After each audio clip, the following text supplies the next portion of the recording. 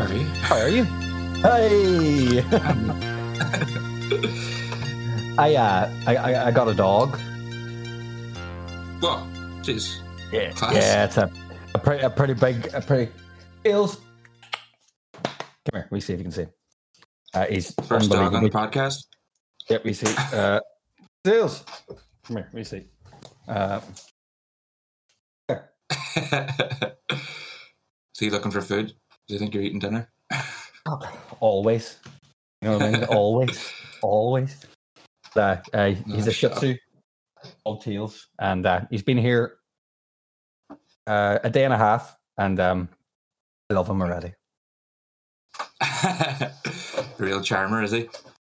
Oh goodness! It was my best friend Omar. It's his dog for the last 2 years, and they're about to extend their family again. So it's just become a wee bit small, okay. And the wee man needed somewhere to go. I live on my own. The universe said, let's hang out, guys. So he's my new roommate. Universe give you a permanent play date. Absolutely, it did. Yes, and I think I was owed something, so we're all good. You're sitting waiting any minute now. There has to be a point to all of this. Points, always dogs. I know we were brought up with loads of dogs. Like my dad was in the hunting with greyhounds and louchers and, hunting rabbits and that sort of stuff. I'm truly from the country, and but I haven't had my own dog, since we were kids. So it's really nice. I was nervous about it. People have been saying to me for a while, you should get a dog, man, because I was complaining about being lonely or whatever. And they were all right. They were all correct. Are you going to become one of those dog dads? Man, that's so there's something in me that's just finds that wrong. I can't explain it. I can't explain it. I'm not one for big on judging people. Let them do their own thing. But this whole, the dog dad thing. I feel uncomfortable. One of my friends was asking in the WhatsApp group last night. He was like, "Are you going to let him sleep in your bed?" And I was like, it's not really my style, man. I like to keep separation between human stuff and dog stuff. I think it benefits us both in the long run. Yeah. We'll see how lonely it gets. He'll thank you when he's older. For sure. I'll start with a bit of bread buttering. I don't know if you listen to the podcast, but usually I choose an album, and I also choose an Irish track. So there's one week we've been talking about Frightened Rabbit the week before, so I chose Frightened Rabbit, and I was going to choose you for the song, but then I remembered that we'd already talked about getting the podcast, so we'll have some music of yours this podcast. If you want to send me a couple of songs you want people to hear, I'll stick them in. So that'd be cool, man. Happy then, days. because I remember that we put Lauren Bird on that Excellent. episode. The train of thought. Connections. But I think I said to Thomas on that episode too that the reason I thought of you is because your music often reminds me of Frightened Rabbit, which I'm sure you'd be chuffed to hear. Yeah. It would be impossible for it not to. To be quite honest, it would be truly it would be impossible. From the years 2009 until he died in 2018, they were my number one band artist. I've seen them 10 times. He was my number one, when he passed, it was devastating, and but enough time has passed now where feel comfortable enough talking about it and all, and but yeah, it's really nice that you hear Frightened Rabbit in my music. I'm pleased about that for sure. Yeah, not it still sounds very you. Mm-hmm. I'm I don't want to sound like I'm Not at all. just telling you you're ripping them off or something, but there's just definitely, it's kind of hard to put my finger on. Even it's just like when I hear it, I'm like, that sounds like Darren Doherty, but I can hear the influences as well. Honestly, my good friend Dean Maywood as well. He wouldn't have been familiar with Frightened Rabbit at all before meeting me and becoming friends. And it was kind of weird for him to hear Frightened Rabbit. And then it's inevitable after you meet you. Of course, you become familiar with it. You know what it's like. I'm sure you push music on your friends, right? Yeah, that's our rule. I remember. I remember tastemakers. Absolutely. I remember. I don't know if you know him, Alan McGreevy. If you know Alan, he's in New Pagans. No. He's in New Pagans. Oh. A tall guitar player. He used to be in a band called the Rupture Dogs. Bears a bit of resemblance to Dave Grohl. Lovely, handsome man. The Rupture Dogs. Yeah, they were a kick-ass band. I remember them. I got a CD of them because I met the New Pagans lads a couple of times. One at Stand Hall, and then I seen them when they were supporting McCluskey, was it, in Belfast? That sounds about right. Yeah. So I didn't put that connection with Rupture Dogs though. To be honest, I haven't even heard that name in many years. A long time. No, the reason that I bring it up just is because we used to call Alan the Indie Ninja.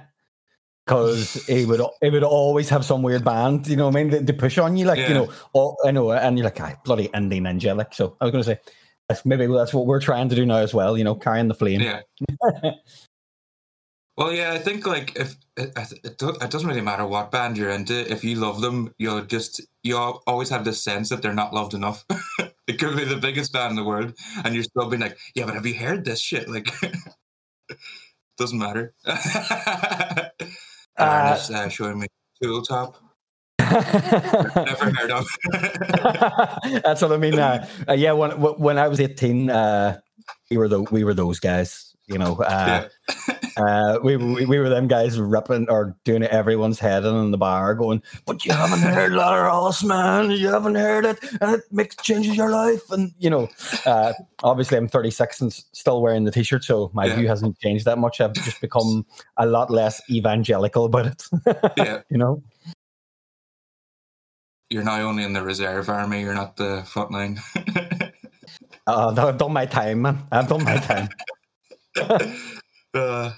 Nice. You released some music. You reminded me of one of the bands, a Northern Light, which I'd forgotten about. I know. Well, I suppose last year, you know, it's been fucking mental, hasn't it? Like, you know what I mean? So, and at the start, you know, at the start of. What happened was just all you keeping busy kind of stuff. So sort of like it was a case of with the Northern Light, we had like made the record in between 2014 2016, but had never completed it due to a number of things. It was as we recorded it then with Neil Calderwood in Manor Park, and it was in bits and pieces, you know what I mean, because you know, funding it and that took time, you know, over time, and wanted really high production values on it, you know, because we were trying to combine you know, the acoustic instruments, you know, the guitars, the drums and that with electronic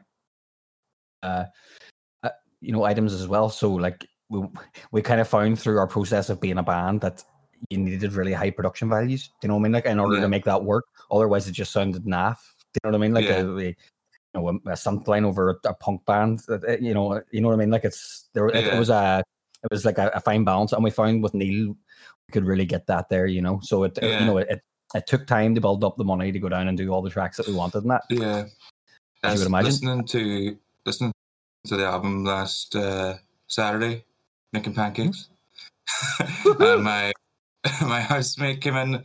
We were kind of sitting there and being like, "This reminds me of something," and we were like trying to describe it, and I think I said it's like a pop punk pendulum.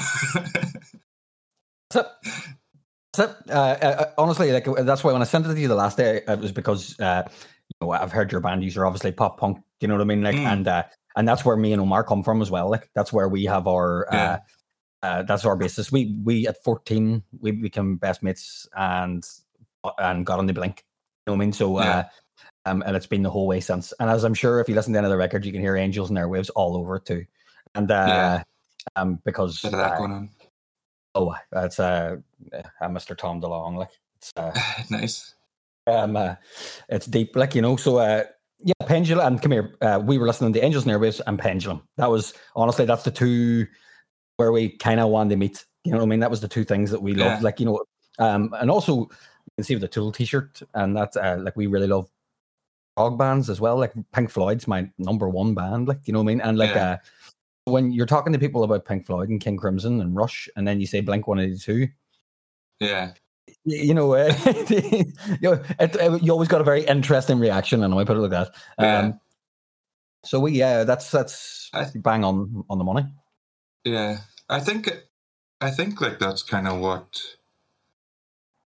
I don't know. I suppose what pop punk needs is like those, maybe not like King Crimson influence, but like something a bit more progressive, whatever that word means to you, like to keep it up to date. I think like that's what I love finding personally. Like I still listen to pop punk music, but if it's someone's doing a bit something unusual or something that I haven't heard before, it's like that's.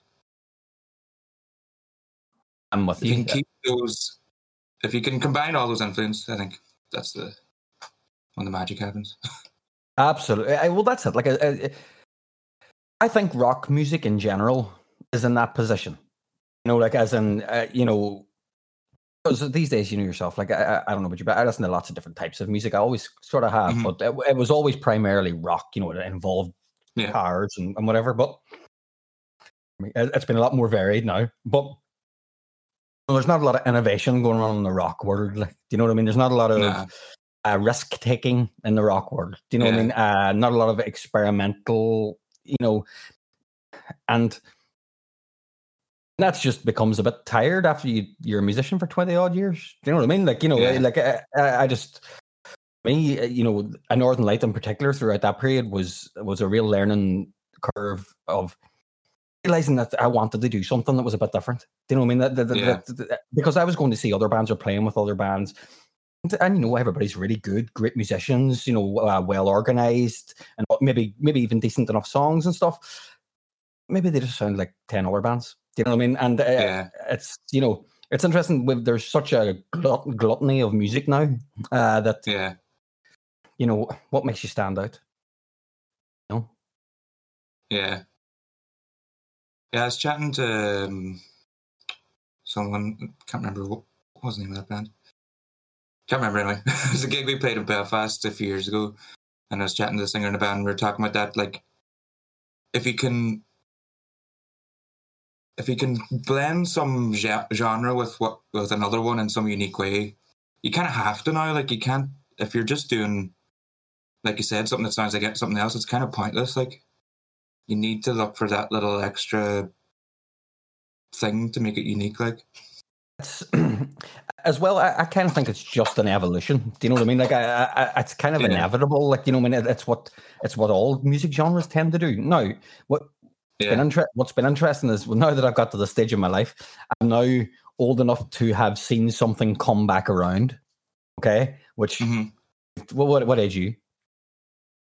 30 in 2 weeks. Yeah, you. You're nearly old enough too.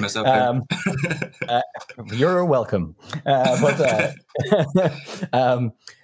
seeing the 90s coming back has been fucking hell. It'll put manners into you. Like even now you mentioned Blink, like all that early 2000s stuff's coming back. Travis Barker is playing Machine Gun Kelly, and it's and also I think from watching some YouTube channels and stuff, you can see that younger people, not all younger people, but there's a group of them, you know, who seem to be, you know, reacting to the super produced and the super combination, you know, like everything being a wee bit electronic or everything being highly produced. They're, you know, as everybody does, rebelling kind of against that and going back to Nirvana a bit, you know, when things were a wee bit, you know, but more raw and stuff like that. So, again, I think, you know, things only go so far in one direction. before it comes Yeah, back. I kind of think that was what happened with bands like Mumford and Sons. I think that's why they blew up so much, because they, like, going back to such folky acoustic instruments was a direct rebellion to like really produce like polished pop. It's Like, like, I think thank you. it's happened Yeah, again, probably. I think you're absolutely right there when I think about it, because Yeah. that would have been around the time of Chasing Status and Pendulum, and so that would have been fair enough. It's And then the pop music around then was like, was that like Katy Perry and Lady Gaga and stuff like that? It's very like especially like Lady Gaga. When I hear her on the radio the odd time now, and I'm just like, it sounds so weird now. There's like really fucking obnoxious, almost like synth things and stuff in it. And at the time, I remember being like, this is cool. And now I'm like, it's dated, but not to any specific time, if that makes sense. Like, it doesn't sound like an era. It just sounds like a weirdly out of, I don't know, or something. And it's kind of cool, too. That's what I was going to say, are you trying to describe timeless? No, you didn't mean it as a compliment. Like, you know what I mean? I'm trying to think. My good friend, Lauren Bird, she's a Lady Gaga maniac, like, you know, and but Gaga Lauren likes Gaga. Oh, mate, let me tell you, absolutely. And she freely admits she's into generic pop music, like, you know what I mean? It's not a shame for her in any shape or form, like, you know. To be honest, I've been starting to get into it myself. And my favorite record of last year, now it's not generic pop, like, but is Charli XCX. The record she made in quarantine, How I'm Feeling Now. Completely fell in love. Times, yeah. Did you like it? What did you think of it? Very good. Yeah, I thought it was very good. Speaking of like albums from last year, Dua Lipa's was one of my favorites. We did a whole like I said, we usually choose an album, and the week that I had, like, I think I'd listened to it the day before, and I threw out my previous choice for the album I was going to choose, and then told Thomas about Dua Lipa, and then I was like, right, go away and listen to it, and then next week we'll just talk about Dua Lipa. And we did like nearly a full episode just talk about the album. It was like so good, like. Oh man, it's so 80s sounding, and I'm a sucker for anything 80s sounding. You know what I mean? Like, it's just it's like I think it does a great sort of combination of sounding like 80s, but also future modern, like, facing, like, it's up. Yeah, it's really really cool. It's the other one, Charlie's record. I really love Anna album before that, because it's experimental pop, like, you know what I mean? You know yourself, like, it loves even some comparisons to Death Grips on the last record, like, you know what I mean, with some instrumentals, like, you know. I remember there being I think I listened to it through like twice, but I do remember like some really surprising moments in it, like some really cool stuff in there. Yeah. Really heavily distorted, you know what I mean? Like, and I think that the juxtaposition of these ignorant, aggressive beats with her sweet, sexy voice, like, it just does it for me, Owen. It does it for me, my friend. There's also the other one is Muna. I don't know if you've heard of Muna, but Muna, no, I don't think so. They're a band somewhere in America. I can't remember where from. But they're a pop band as well. Very 80s sounding, lovely synths. But they're a 3-piece, and so the singer kind of sounds like Imogen Heap. There's like a bit of Imogen Heap about her, who I love anyway, and it was like I just really really cool songs. Like, I fell in love with the band, like, you know. So it's been my pop music. Although I've been getting deep into hip hop too over the last year and a half, which has been nice. Any standout artists? I kind of started with Outkast, because I think I started actually out with the channel Dead End Hip Hop on YouTube. It's fantastic. Like, you know what I mean? They're people who've been listening to hip hop all their lives. They're specialists in it, yet they're still fans, just, you know. So they're recommendation, reviewing albums. So I like to get the history of the genre first of all, you know, and then listen to all the main players in it.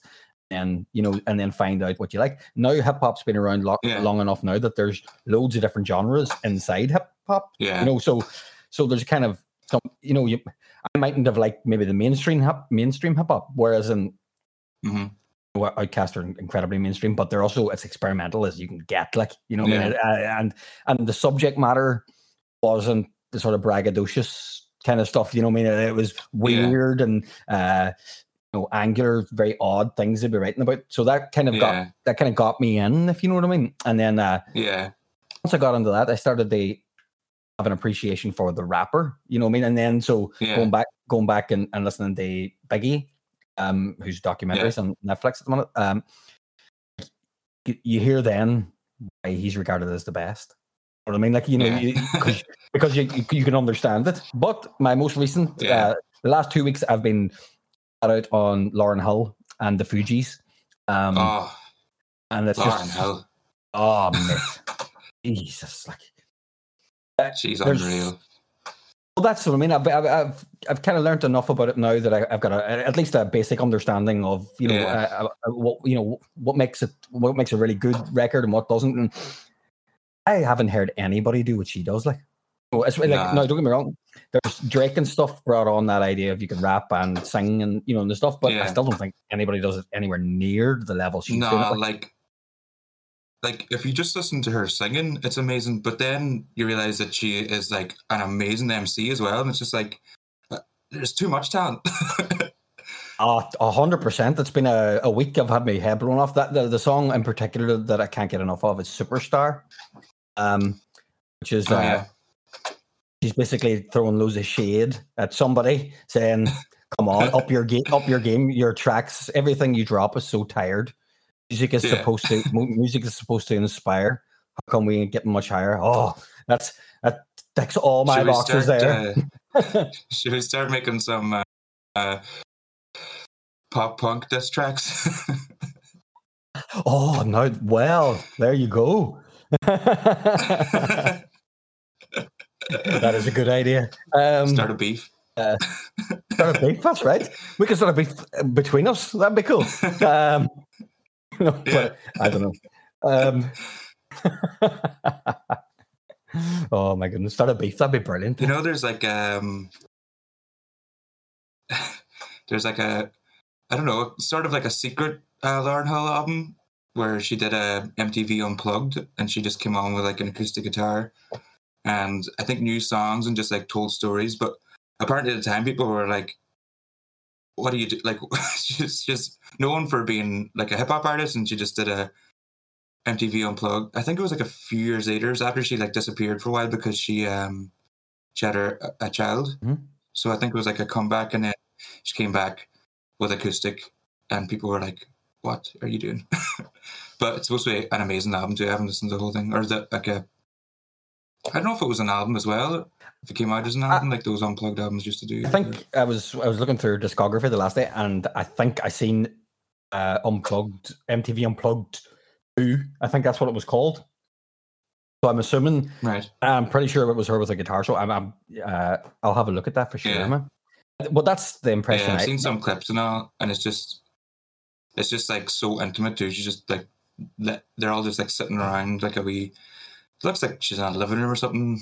Probably not, but like it's got that atmosphere and just like letting everyone in and telling these wee private stories and from what I'll be all over that, honestly. As I say, it's I really like that, this idea of stepping outside of the music I grew up with and the music I, and trying to get, especially as a lyric writer, like I've all like in Strabane, where I'm from, where I live, there was in my generation was sort of the first generation of guys from the town to start rapping and making hip hop, and there'd be a few main players. Jared I2 did quite well. Mr. Mills, and then HC Baby as well. Danny's still making. Were you familiar with Danny or what? I knew. I was going to ask us HC Baby from around there because maybe Paddy's done some stuff with him. We had him on Paddy's on like the first of these musician talk podcasts. Sidetracked, as I've been calling them. Very good, very good. It's yeah. Any as I say, HD Baby, he's talking about prolific. My goodness, like the man's he puts out about 2 albums a year, like, you know what I mean? He's taking it back to 1976, man, 2 albums a year. And it's he just loves to do it, you know. But I was just saying, when that was me, actually it was around about the time of Northern Light, there, you know, say 2010 onwards there.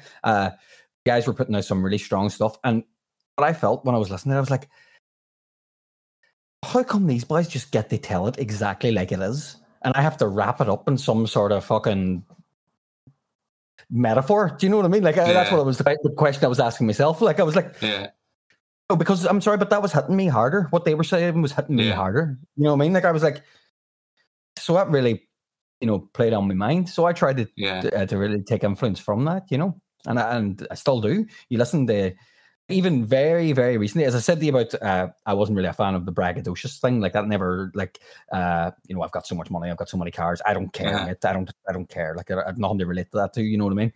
But whereas now, because I've been spending quite a long time in hip hop and surrounding myself with it, kind of started to play on. So I've like even got 1 or 2 wee lines thrown into a couple of songs where maybe a wee cocky line, you know, I never would have done it ever before, like, you know what I mean?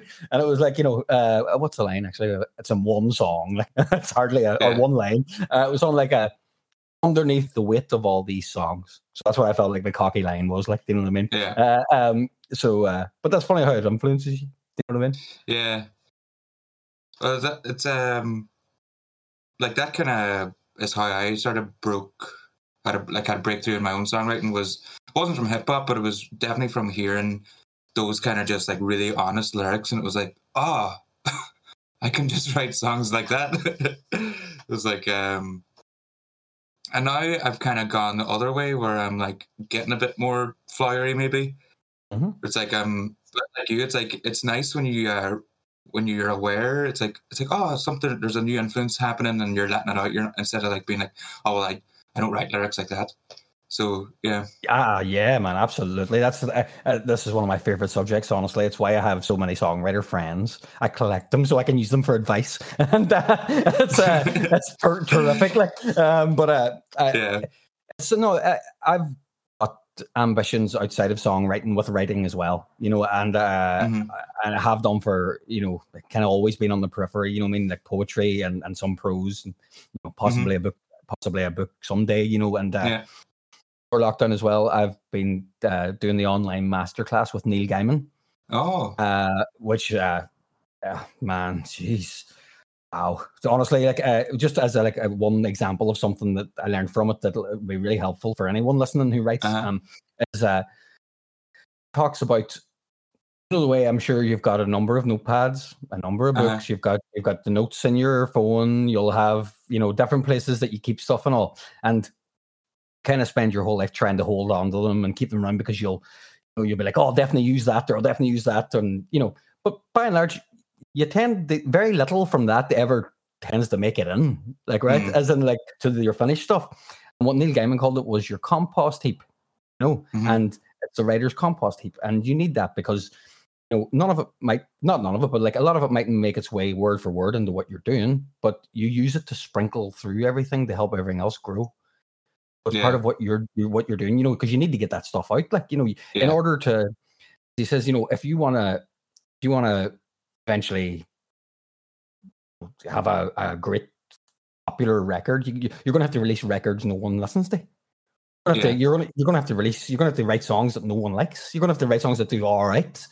You know, that's the process, which is just such a encouraging thing to be told from somebody so brilliant. Do you know what I mean? Yeah. That's so I have really been enjoying that. Like, it's helpful.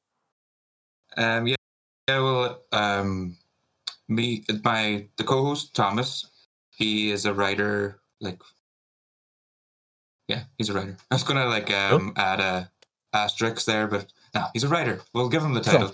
And it's something I've been trying to do as well. Like, especially over the last year, I was doing like kind of arsed about with it before that, but definitely over the last year, I've been trying to write more like short stories and stuff.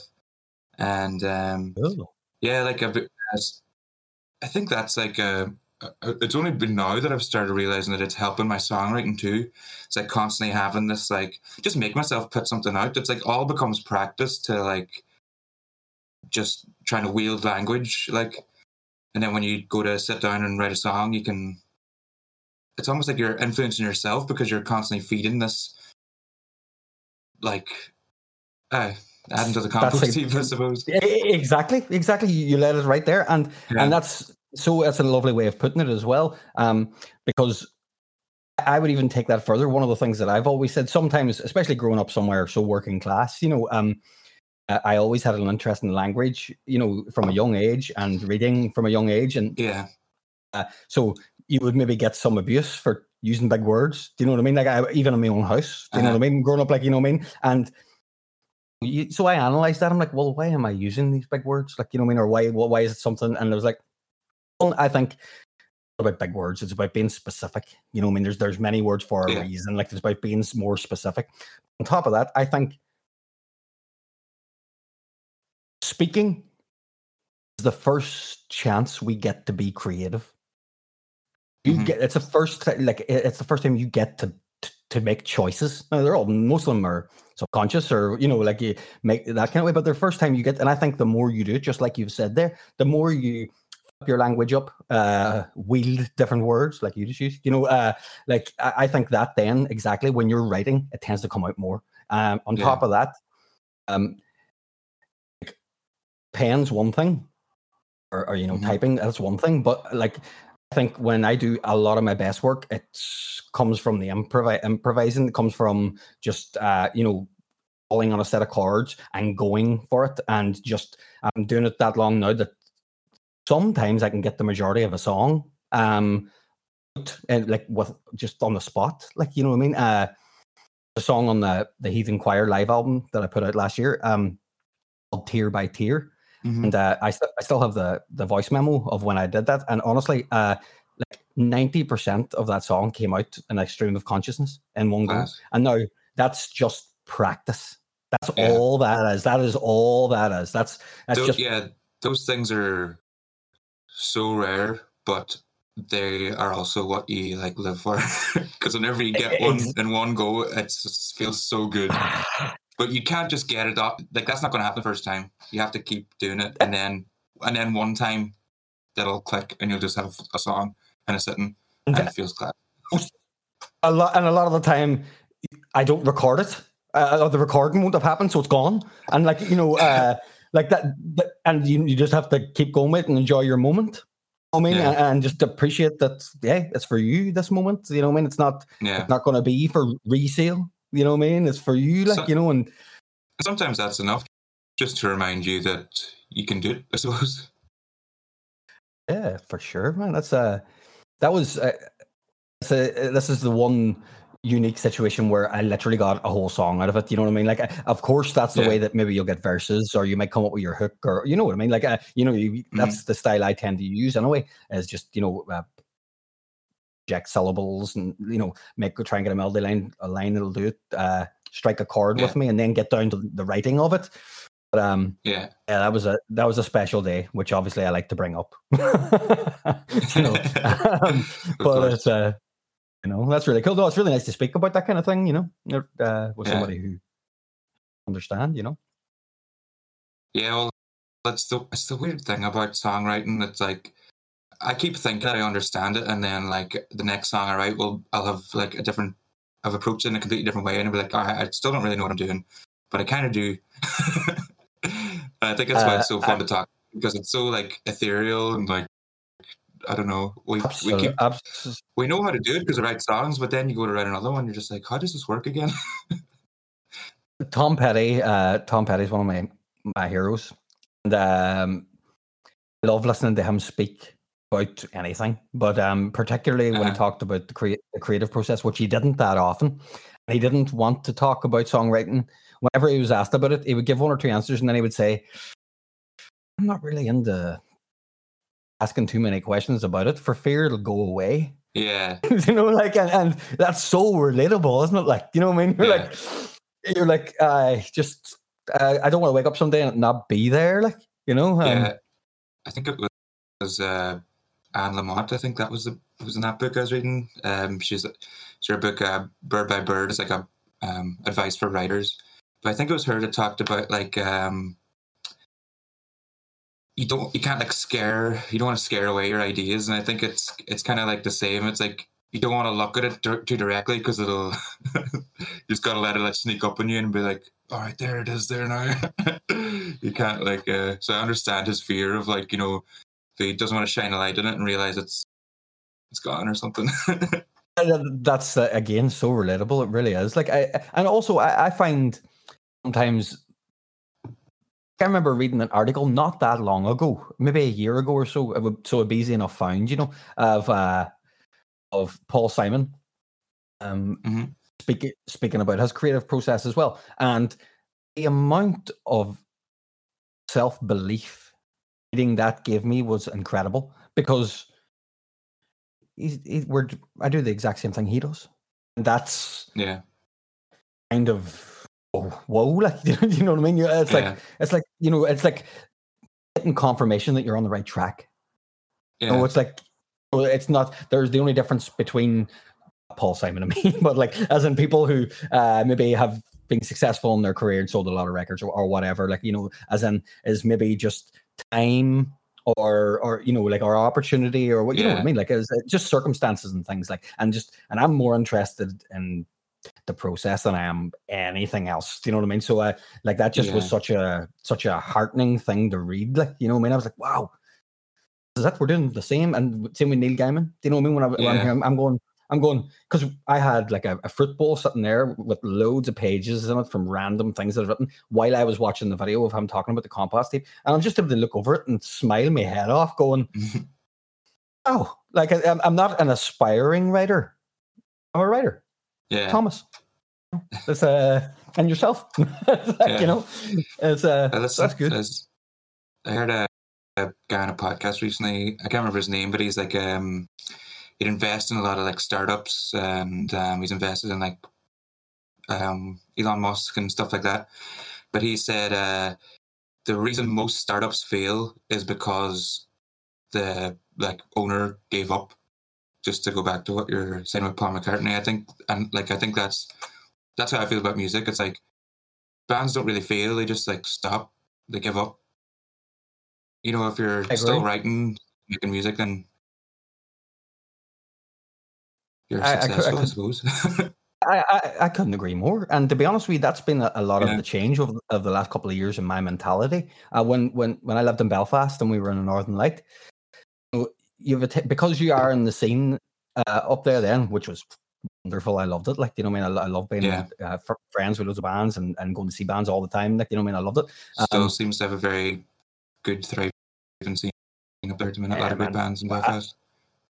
100%, man. And I you know, feeds itself because each then when new bands come on the scene, they already know they have to be of a particular standard before they even get a look. You know what I mean? So, and that was because I remember we were knocking about for a while with Plastic Rose and the Rupture Dogs, lots of bands, you know, around about the same time. And so Watch You From Afar started to do well in that. And I remember seeing Northern Conquerors at what do you call it? Fucking Radar, which was the best. Radar was the best in Mandela Hall or upstairs in Speakeasy. And I remember it was their like one of their first shows. I couldn't believe how good they were already. Like, regardless of songs, right? And songs are always what I look at them at first. Like, or not first all the time, but it's like I don't really like if you're a good type band, I'll appreciate it, but I need to remember a song. Like, you have to have the songs, it's just, you know, but. They had the songs, but it wasn't just that. It was the level already. And they were all these much younger than us. Like, it was scary, to be honest. Like, it was the first time I kind of dealt with that intimidation of, you know, younger ones coming along. And you know, and you're starting to go, oh, I'm older, I'm not young. And you've got this idea in your head that you're going to have to look like the Backstreet Boys and, you know, and that, and all this sort of thing. And, so that was kind of a necessary thing to go through as well, though. Like, you know what I mean? I remember writing a song about that particular thing called "Speed of Thought," and it was just me working through them feelings, you know, like being like, "Whoa, why am I feeling a bit intimidated here? What's that all about?" Do you know what I mean? You think you're the boss? What's going on here? So it's like, but it's really good. That's to say, that's a really healthy thing about the scene. You know, lots of other bands about, you know, everybody's, you know, good, healthy competition, that kind of thing. You know, Yeah, I think that's I've definitely caught myself like thinking like that. You can get kind of like, oh, why are they getting that attention or whatever? Or yeah, or you see someone younger come along and be like, but I think it's like you can catch yourself and then you can be like realize that it's all helping each other as well. Like, and now I like seeing the young bands and I like seeing older bands too, and like seeing someone a bit older and remind yourself it's like, oh, it's, you know, like they're still doing it, we should still be doing it, and then we got the new ones coming up, so like we got to show them the way, and you can kind of let it all feel each other. Like, absolutely, that's that I get that as well. Like one of the things recently that made me feel really good about that exact same thing was Stephen Wilson, if you know him. You know, he's kind of like yeah, that's him. And he was you know, I'm like a casual fan. I'm not a big massive fan, but I love hearing him speak as well. He's, you know, and like Porcupine Tree had records in the 90s, but they only really came to prominence when he was about 35. And all the guys in Tool were in their mid-30s when their first record went big. And it's weird, but Stephen Wilson reckons that prime time in life for people to be putting out good, you know, rock-based music is their mid-30s. And if you look through the careers and stuff of the bands and that, well, and it's... I always think like that's when a band or an artist or whatever comes up a bit later, that's when they have way more longevity. It's the young bands that make one good album and then they don't know how to do it again. But whenever you've had to, like, if it's been a more gradual incline, or then once you like get big, you're like, you know what to do with it. You've put on all the work and you don't just like burn out or not know what to do anymore. Absolutely, and they're the bands that stick around. Great point. It really is, because you think about it too. It's kind of the beauty, you know, yourself if you've been in band 20s and that, you know, everybody's chocked full of enthusiasm and youth and arrogance and a period of time. You know what I mean? And I think that a lot of the constant learning about other music, the constant experimenting, the constant listening to other artists talk about stuff is so that we'll always improve. You know, and I believe honestly, especially with mental health, my mental health journey, journey, that really helps me momentum. You know, and if I just focus on the process, as I told you before, the process is where I get my kicks. It's what I'm interested in. Playing live's cool. I can't wait to go back and do it now. My good God! But oh my God! I you know what? I want to sweat. Don't tell me. I want to sweat on people. I want to sweat on people. And it's but again, it's a fun thing. It's not what I live for. Like what I live for is to make songs. Like, you know what I mean? Is to create things. You know, and I think if you focus on that, for me, in a way, it's just helps so much. It means every day I can do something that's progressing me forward, you know? Yeah, like I think sounds like you probably feel the same way, but I feel like right now is the best songwriter I've ever been. And kind of like what you're saying about getting a bit older and whatever, like sometimes I do look back and be like, oh, you know, that youthful energy or whatever, but I realize that like it's taken me till now to have like the confidence and the knowledge to write to the ability that I currently can. And if I keep pushing myself, it'll only keep getting better. And like you said, it's like my best song is probably my next one. Oh, baby, yes. It's have you? I love that excitement when you're.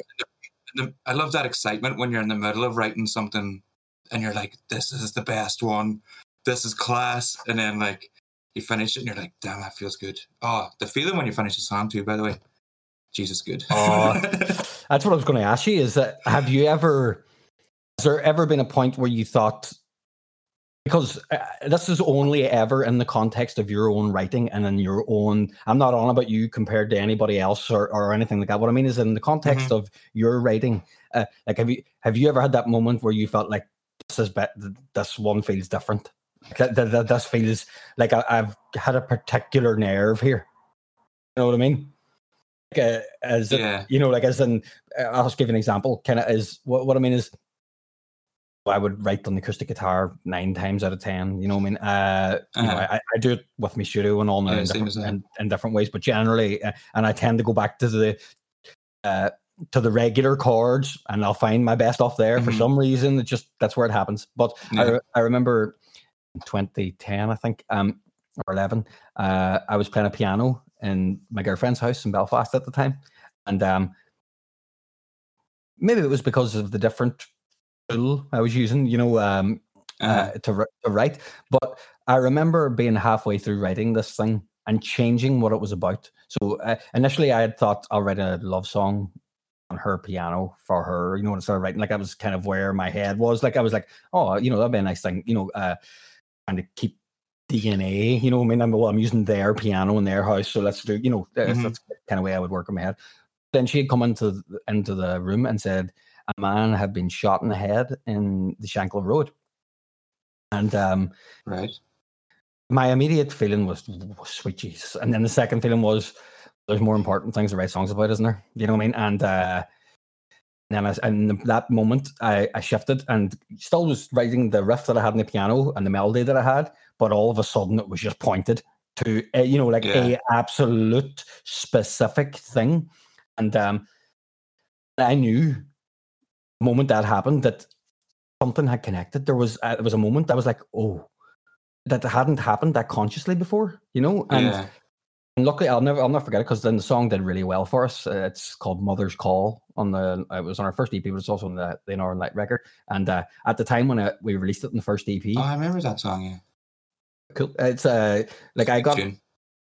I actually got some emails from people who'd been in prison throughout the Troubles and that had heard the song and that I spoke to them, because it was about not going back, and if we're not careful, that it'll be our kids not coming home. You know what I mean? And I remember that being a standout song when I was listening to the album there. I think because of those lyrics, probably. Or something anyway. It was it's the piano song on the record, so it definitely would stand out that way, because the rest is kind of, it's a nice stopping point. But that really, halfway through that song, I remember thinking, I have to finish this, because it's a lot of the other times, I would have felt kind of, you're in that wee bit of a limbo place, right? And you're not sure exactly what it's about. You're putting the words down, but, maybe the meaning will come later on. Do you know what I mean? You'll be like, wow, that's what it was about. That happens loads of times to me. But this was different. This was in the moment I was like, I have a responsibility to finish this, because this is I have a feeling about this. That's what I mean. Just there's a feeling, Yeah. I'm not sure if there's been anything that dramatic in my songwriting, but I'm sure I've had it. I feel like I've had it with like a lyric or something where you just feel it like really cutting through to an extra level or something. You did remind me of like after Lyra McKee got shot, I wrote a song, and it was just like a coping mechanism, to be honest. Like I remember waking up. What was that? That'll be 3 years ago. Coming up on 3 years, is it? Probably is now. Yeah, it's 2 years. Everything's 2 years. Everything's 2 years ago. So like, it's mad. Everything's 2 years ago now. I can't remember specifically. But yeah, I remember waking up. I remember waking up on that. It was a Good Friday morning, wasn't it? Yeah, I was, and just hearing the news and being like, kind of stunned, and then like my brain kind of started automatically like making like just forming thoughts into rhymes, and that night I was going to see Tuna Tinfoil play a gig in Dublin, and Cherem were the support band, and they had like Lyra written on their t-shirts, and I was chatting to Hannah afterwards just about that, and like we were both just like, what the fuck and all this here, and then I like mentioned to her, I was like, oh, I've been kind of like writing lyrics in my head, and she was like, oh, you should write that song, and I was like, okay, because I didn't know if I should. I was just like, I was get like that. automatic, yeah. And then she told me I should, and then I did. And we actually played a gig then a month or so later, must have been. I don't know, I actually, it only took me like 2 weeks to finish the whole song, so maybe it wasn't that far ahead. Because I remember it was like, I think I had the gig coming up and I was like, I need to get this finished and play it, and just, and the gig we played was in Oma, and we played that song, and then afterwards, one of the support artists actually was her, as a cousin of hers. Oh. And he came up to me and was like, that was, like, he just kind of thanked me for playing it, and everything was like, just, yeah, just one of those. At that point, when they came up to you and said about that, that's from the way I view songwriting anyway. I think that's your job done. Yeah. I think you, as a songwriter, that's your job completed. You have completed that particular mission, done. Like, as in, that's it. You've achieved what it is. You know what I mean? And that's like my friend Dean, as well, as I was saying before. Dean wrote this song called, let me see if I can pronounce it properly, Ilinamaru, which is the island off the coast, which is like of tragedy. It's going to be completely, I don't know that much about it, but I'm pretty sure it's where a lot of babies were buried and that sort of thing during the dark times. Like, you know what I mean? So it's that dark history in the place and that. But he wrote a song about this, and he was invited down to play it with a choir on the island, like, you know what I mean? And wow. when he told me the story, I was like, what? I was like, that's it. Yeah, same thing I said to you there. No, that's there's not. It doesn't matter who else hears the song after that. It doesn't. I often say this to Lauren as well when we're talking, you know, because her EP's doing really well at the minute, like, you know, and it's just been a real joy. But great EP. Indeed, doesn't it? Like, it's we were very proud of making it. Like, it wasn't difficult, but just or wasn't difficult with those songs. Do you know what I mean? Like, well, it was difficult because it kept me up at nights. Do you know what I mean?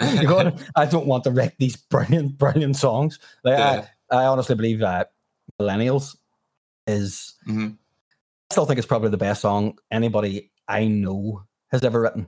That's what I think. Yeah, I meant to say that earlier. That was the song that I chose at first to include in that episode of the podcast, and then I saw Thomas like a week after, and he was like, "I love that song, man." And he was like, "I was listening to it on the way to work and everything in his class," and then like we were having a few drinks, and he like put it on and everything. He was like, like, drunk, he's singing along about, "I don't have any houses or cars."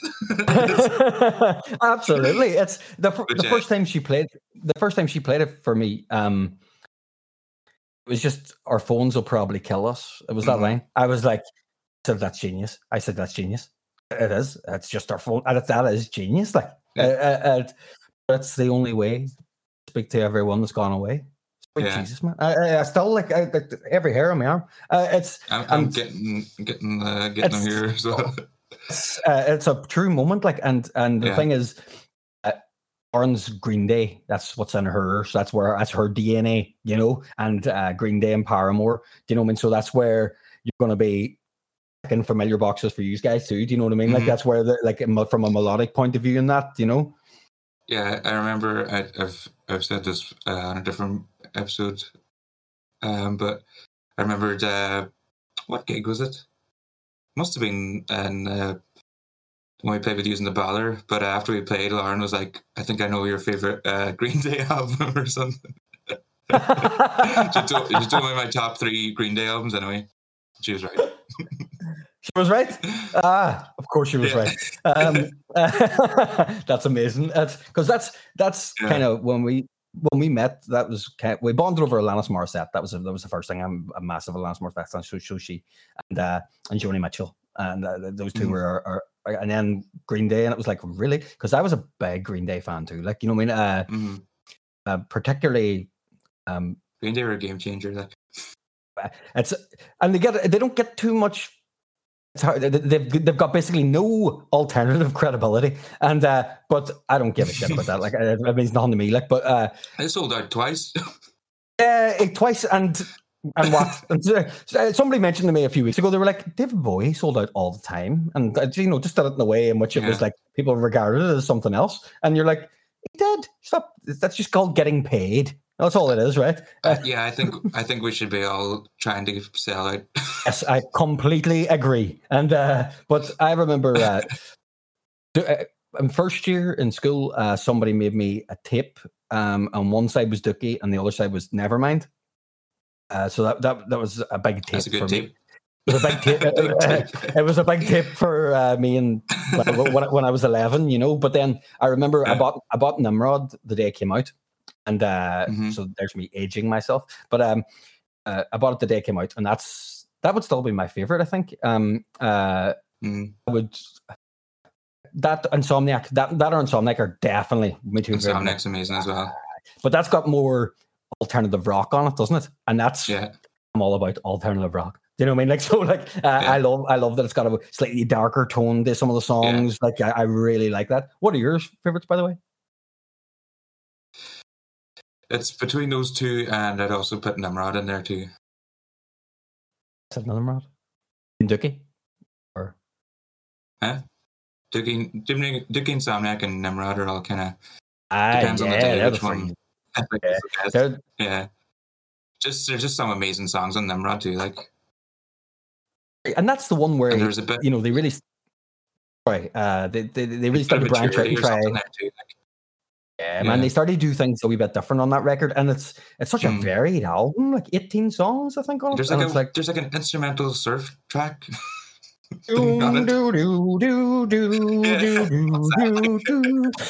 Last Ride In, I guess it's called. That's weird. And I remember, you know, the song Take Back.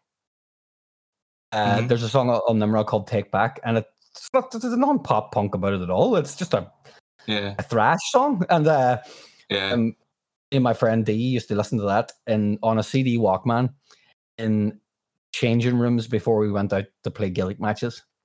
And then we go out and get pure aggressive. Take back. And that's where it really happened. Like, when was the first time you seen Green Day? Oh, I've never seen them, no. You haven't seen them yet? All right, because that's sad. Surely we'll have to make that happen when the world starts up again. Like, I had the Bullet in the Bible, the live album. I watched that a lot when I was younger. It's top class. We seen them on. I just won live. What's that? I watched the DVD enough times to count as seeing them live once. That's good.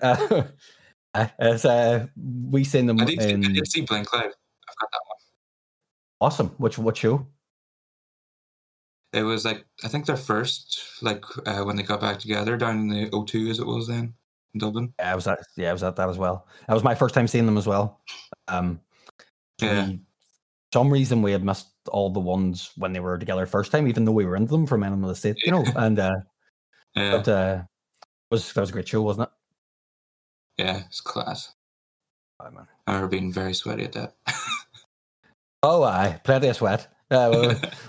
We seen Blink then on the Neighbourhoods tour as well in the Odyssey in Belfast, which was cool. An even better show, I thought. Like as far as set list and performance, you know, they sounded really, really, really good. You know,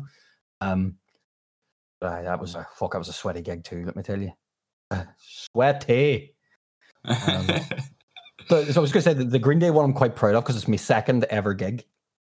It was the Warning tour. Nice. So 2001, I think, or 2002, and Point in Dublin, and that was amazing because like the set list that day was, you know, you're talking that's one album away from Nimrod, like, you know what I mean? So it was like still a lot of great tracks on that album too. I was actually listening to it there recently. That album. Because it was definitely the first one they released that people weren't mad about. Do you know what I mean? Because he changed the guitar tone, which you can definitely hear now. Like, do you know what I mean? It's suddenly it's like a more of a rocky than a play distorted thing. Like, and but there's more acoustic guitar in there, and like I think there's acoustic in every song as well. That's the way, man. What a song! They played that. That's what the Clash picture. I know that's loud. What? was saying there's acoustic guitar in nearly every song, and I think like that's what the Clash did as well. I think pretty much every song on London Calling has acoustic guitar in there, so it's like, you know, it doesn't affect the credibility. Is what I'm saying. It's grand. It gets a pass. Absolutely. It's I was sure the Clash did everything. Do you know what I mean? It's I go back and listen to some of them records. I listen to, or in my acoustic, you know, my bar sets, covers and that. I play Train in Vain, which is one of my favorite Clash songs. Manic Street Preachers covered that as well. I'm a big early Manics fan, you know, because they were heavily influenced by the Clash. I don't think I've heard that. I must check that out. Manic Street Preachers, unreal. Talk about good songwriting, hey. Oh, get me started now, boy. It's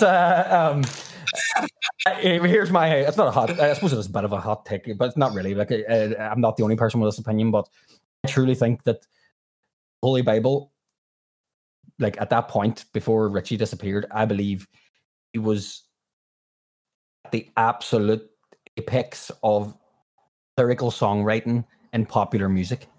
I don't think anybody's got anything remotely anywhere near it. Now, I haven't heard all the songs, so I haven't heard everybody, but from what I've heard, and I've kind of thorough, do you know what I mean? Like I've heard the main players and shakers over the last 20 years and whatever else. I don't hear anybody on that level. It's a different level, dude. It's still... There's something a bit like magic or something about it. It's kind of hard to... Like there's a familiarity, but there isn't, and it's like, I was reading, I can't remember exactly now, but it was somewhere like between 9 and 20 books a week at the time. You know, like the man had everything wrong with him that you can have. Like, do you know what I mean? Like he was an alcoholic and anorexic. He was, you know, very heavily depressed. He was a genius. Do you know what I mean? And the amount of references in their songs, like literature references, you need to let. Like I remember we got onto that record, me and Omar, when I was 15, and it was a game changer. Like because I didn't understand what the hell he was on about, except I knew I liked it, and and the amount of like that got us. You know, there's a heavy socialist and communist sort of vibe with a lot of the early Manics record. Like that made me and Omar then go to the local internet shop, as there was in Strabane at the time, right? When I was 15, the only internet town or place in the whole town, and we printed out the Communist Manifesto, all 45 pages or whatever. Like, swear to God, and we went to Halloween in Derry. You know, we have the big Halloween in Derry, and we went dressed as Richie and Nicky. With the berets and you know, kill yourself written on the back of the fucking white shirts and that, like, you know what I mean? And it was such a game changer. But as I say, like, I love it in a song when I have to look up a word. Yeah, it's honestly, I feel like I get a gift. Do you know what I mean? And our James Keenan from Tool and Perfect Circle and Pussifer, he's my man. Like, and you get that almost every song. There's always at least one word that I don't know. I have to look up, and it's you know, it's great. I love that bit of it. So I try to do that sometimes too. Is in like you know, at least put in something that maybe somebody will have to look up, or you know, a reference to something I've been reading. You know what I mean, or something that I heard somebody say recently, and I can't remember, so I'm sorry I can't give you credit. But it was something like. If you spoon feed somebody something, like it, you know, they'll like it. But if they have to figure it out, for themselves, and then that moment they figure it out, it'll stay with them forever. Yeah, they've like internalized it or something because they put the effort in. You know, like so. Yeah, it's kind of where I'm at the minute because I was very much of the, as I was saying before, the Scott Hutchinson. Tell the truth, wear your heart in your sleeve. Cool. That's what I've been doing since I was 18. I think is when I kind of realized that if I kept doing the stuff that made me feel embarrassed, it worked. Once that's what it was like a learning point. Whereas now, at the point where I'm like, well, if I can set something up that somebody gets a eureka moment in the song, then maybe I'll be able to do something a bit deeper, you know? So that's where I'm sort of thinking of at the moment, you know? Yeah, it's interesting that, like, sometimes by being a little bit more obtuse, you can actually say more, or leaving things a bit, like, obscure, like keeping in the grey area. People, you can, whenever you let there be more than one meaning or whatever, mean more because of that. It's interesting. It's weird. This is the thing that's constantly interesting me about writing, which is that we could speak for 20 minutes about the benefits of saying it just exactly how it is, and we kind of did earlier on. And then at the same time, you can say, well, if you leave things a bit cryptic and have someone work it out, it'll leave more of an impression on them. I suppose it's a bit like instant gratification and delaying gratification, isn't it? Like, you know, and Unfortunately, the recording cuts out here for some reason, but you'll now hear A Mother's Call by Our Northern Light, which is the song we'd been talking about earlier, and the outro song for this episode will be Tear by Tear by the Heathen Choir off their live album that we'd also discussed.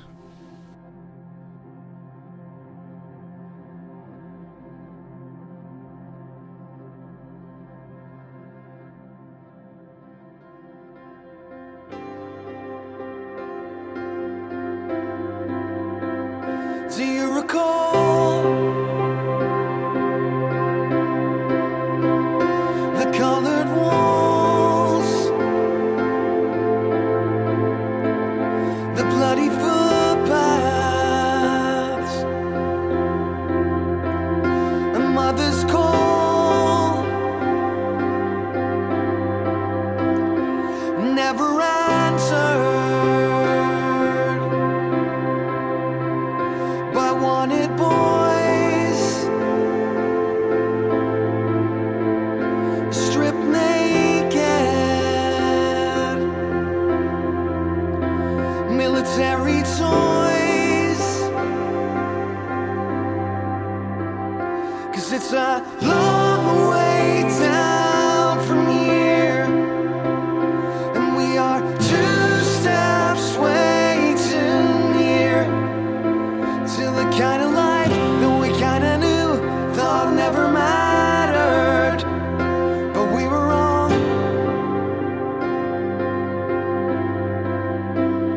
'Cause we were kids when bombs went off, and friends of friends were shot. This time around, well, you gotta think it will be our kids not coming home. Let's take a walk through the graveyards and sleep soundly, knowing we were not wrong. 'Cause it's a long way down from here, and we are 2 steps way too near to the kind of life that we kind of knew, thought never mattered, but we were wrong. 'Cause we were kids when bombs went off, and friends of friends were shot. This time around, well, you gotta think it will be our kids not coming home. And no, we must not turn the other cheek. We should never turn the other cheek. No, we cannot turn the other cheek. We must never turn the other cheek. 'Cause this silence been divided. We are not one or the other. We are different, our own identity, formed through violence and mass humility. And no, we must not turn the other cheek. We should never turn the other cheek. No, we cannot turn turn the other cheek. I will never turn the other cheek. Does this violence not remind us we are not out of the water? We are anchored to the devils till the devils get dragged under.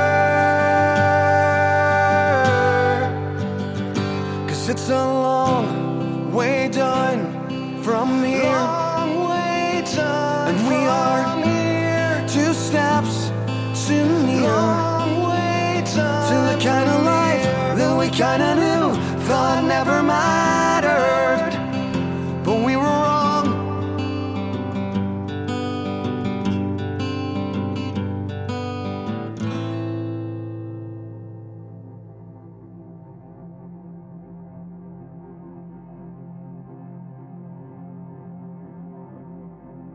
Okay, we're back. We're back. Yeah, you were just telling me about the process of doing Lauren's EP. That's right. So I'll Yeah. just start from the top again. Yeah, that's cool. We started tracking it at the very end of 2019. So before lockdown, we actually managed to get everything tracked, all the vocals, the guitars, yes, synths, keys, anything like that. Apart from like a few viola pieces that Lauren had sent to me then. Then throughout lockdown, we did some Zoom sessions, which was great for mixing it and making mixing decisions and that kind of thing. They were at times very frustrating, as you would imagine. And but that tends to be the case with really good work. You know yourself, like it's, I mean, you don't want to let it go until it's right, like, and Yeah. And as I was saying to you before, I knew the batch of songs were special. Like I really did. I knew they were. Yeah. And so that put a pressure on me, I just didn't want to wreck them, But yeah, I have a really modest setup here. We recorded it all here. So like, we rented a really good mic for her vocals, for 2 days. And, she sang it over 2 days. But the rest of it was, I would maybe put down a bass guitar or a lead guitar line. And I suppose I'm still figuring myself out as a producer, because I've done Lauren's now, and I've done and Dean Maywood's, and I've done my own Heathen Choir album, the first one. Did you do the live album? I didn't. No, that was recorded live in the Balor. That was recorded just in the Balor. But did you do any of the mixing or anything like that? No. Oh no. That was sent to me like that. Oh, okay. Which no, just as an aside to give you an insight into what happened there, I knew it was going to be recorded prior to the performance. So, and I had a feeling, well, not a feeling, but it was a very, very bad time in my life, and I was going through a lot. And so I and it was in the middle of lockdown. It was August last year, and when the restrictions had lifted a bit, and basically I wrote a suite of songs. Addressing what was going on in that. And so I wanted to try and capitalize on the opportunity that it would be recorded. So I really did practice set for like 2 weeks, every day, and like, so that I knew I would be incredibly emotional singing the songs, because some of them I'd never intended. Some of those songs I had never, ever intended to release ever. Like some of them were kind of, the way you said earlier on about working through stuff. Like I've been in council now for about 2.5 years, and it's been transformative, life changing. Like but in order to go along with that process, I wrote songs, and and they weren't for anybody else to hear. Some of them, and then I was just gonna. You just reminded me of what happens to me a lot is I'll write a song, and then during the process I'll forget that people are going to hear it, and then it'll come to the point where I'm supposed to play it to someone. I'm like, oh shit, I put like I was a bit too honest in this one. I don't know if I can sing it. But I'm also really glad that I don't have like some block as well to be like, oh well, you don't want to say that. It's a weird double-edged sword sometimes. Oh, it is. It is absolutely. And come here, I'm sure it seems to me stuff. You're doing it long enough now that maybe you've had different partners throughout your life when you've been a songwriter and that. Like, and you know, it's not easy for them. It's not easy for them sometimes. Do you know what I mean? Yeah. If, you know, if you're working through stuff, and I always that's what I kind of see what I do as is like trying to work out my feelings. Do you know what I mean? And yeah, definitely. it can be challenging for your partner to hear songs. Not that you're saying bad things or anything, but just to saying anything can be challenging. You know, it can be difficult. Yeah. With the ballad, the live session, the Ghost Live at the Ghost Light that we released, to say basically, I kind of took advantage of the opportunity, you know, by being incredibly well rehearsed and playing songs. Like out of the 7 or 6 songs that I played that night, that's on the album, only one ever played before.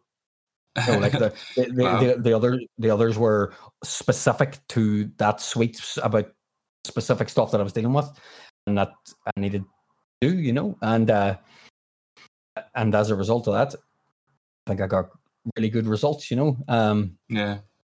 It's again, you know, I'm not even sure why I ended up talking about. Oh, I didn't mix. Kieran at the Baller sent me that best which, oh man, he's such a legend, and so that was I was delighted with that. No, so for me as a producer, going back to Lauren's EP, what I can kind of worked out now through having done 2 projects with other people is that they like what I've done, and then they want basically they want a wee bit of what I do. You know what I mean, right? So for example, when Dean Maywood came to me about doing his, he's an alternative country or a folk artist, you know, singer-songwriter, you know, and he knew from listening to my music that I had grown up on that as well, but wanted a bit of my alternativeness. Yeah. You know what I mean? Like so that's what he wanted. He wanted a bit of the kind of dark and sort of different, the trippy sound and stuff that I tend to do, you know. And it was the same with Lauren. It was a case of the process has kind of been, I'll do my thing and then they tell me when it's enough. Do you know what I mean? They're like, nah, that's way too much Darren there. We don't need that. No. And like the song Here Again, the first song on Lauren's EP, which is incredible. Like it's half of it's a cappella. That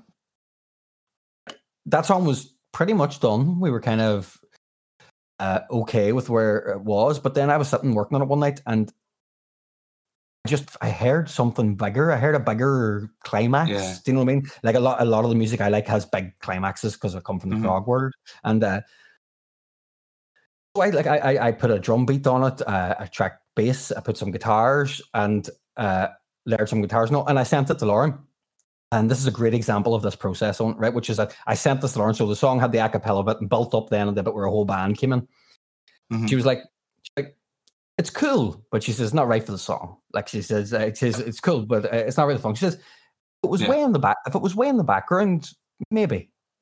So what I did then was I swamped it in reverb and put it way back. So you know what I mean. So that's how the process worked, and then we ended up with something that sounded ethereal and like swishing, like it's covered in this, you know, in this mad momentum that sort of makes it very dreamlike and stuff. And that was that's how that process happened. So essentially, I did my thing, and she went right, dial it back a good bit, and you know, and we got it in the point where, you know, where it was exactly something that worked for both of us, and we both thought was great. You know, I think that's what you want. I think like when you're recording, you want someone to be able to, at the very least, give you suggestions and maybe even go even further and just give you whole play, like, and then you can work it out together. And like, I really want for an extra recording to go to a studio of some kind and like really get that experience, and hopefully, don't know where it'll be or when it'll be, but sure. But just to be able to like have a good like engineer as well that can tell us what needs to change or things like that, and just get the full experience. I agree completely. Like that was kind of why we went to Neil Calderwood in Manor Park, because we were kind of in the same place. I had done well, me and Omar had done a lot of recording through our lives at that point in different studios,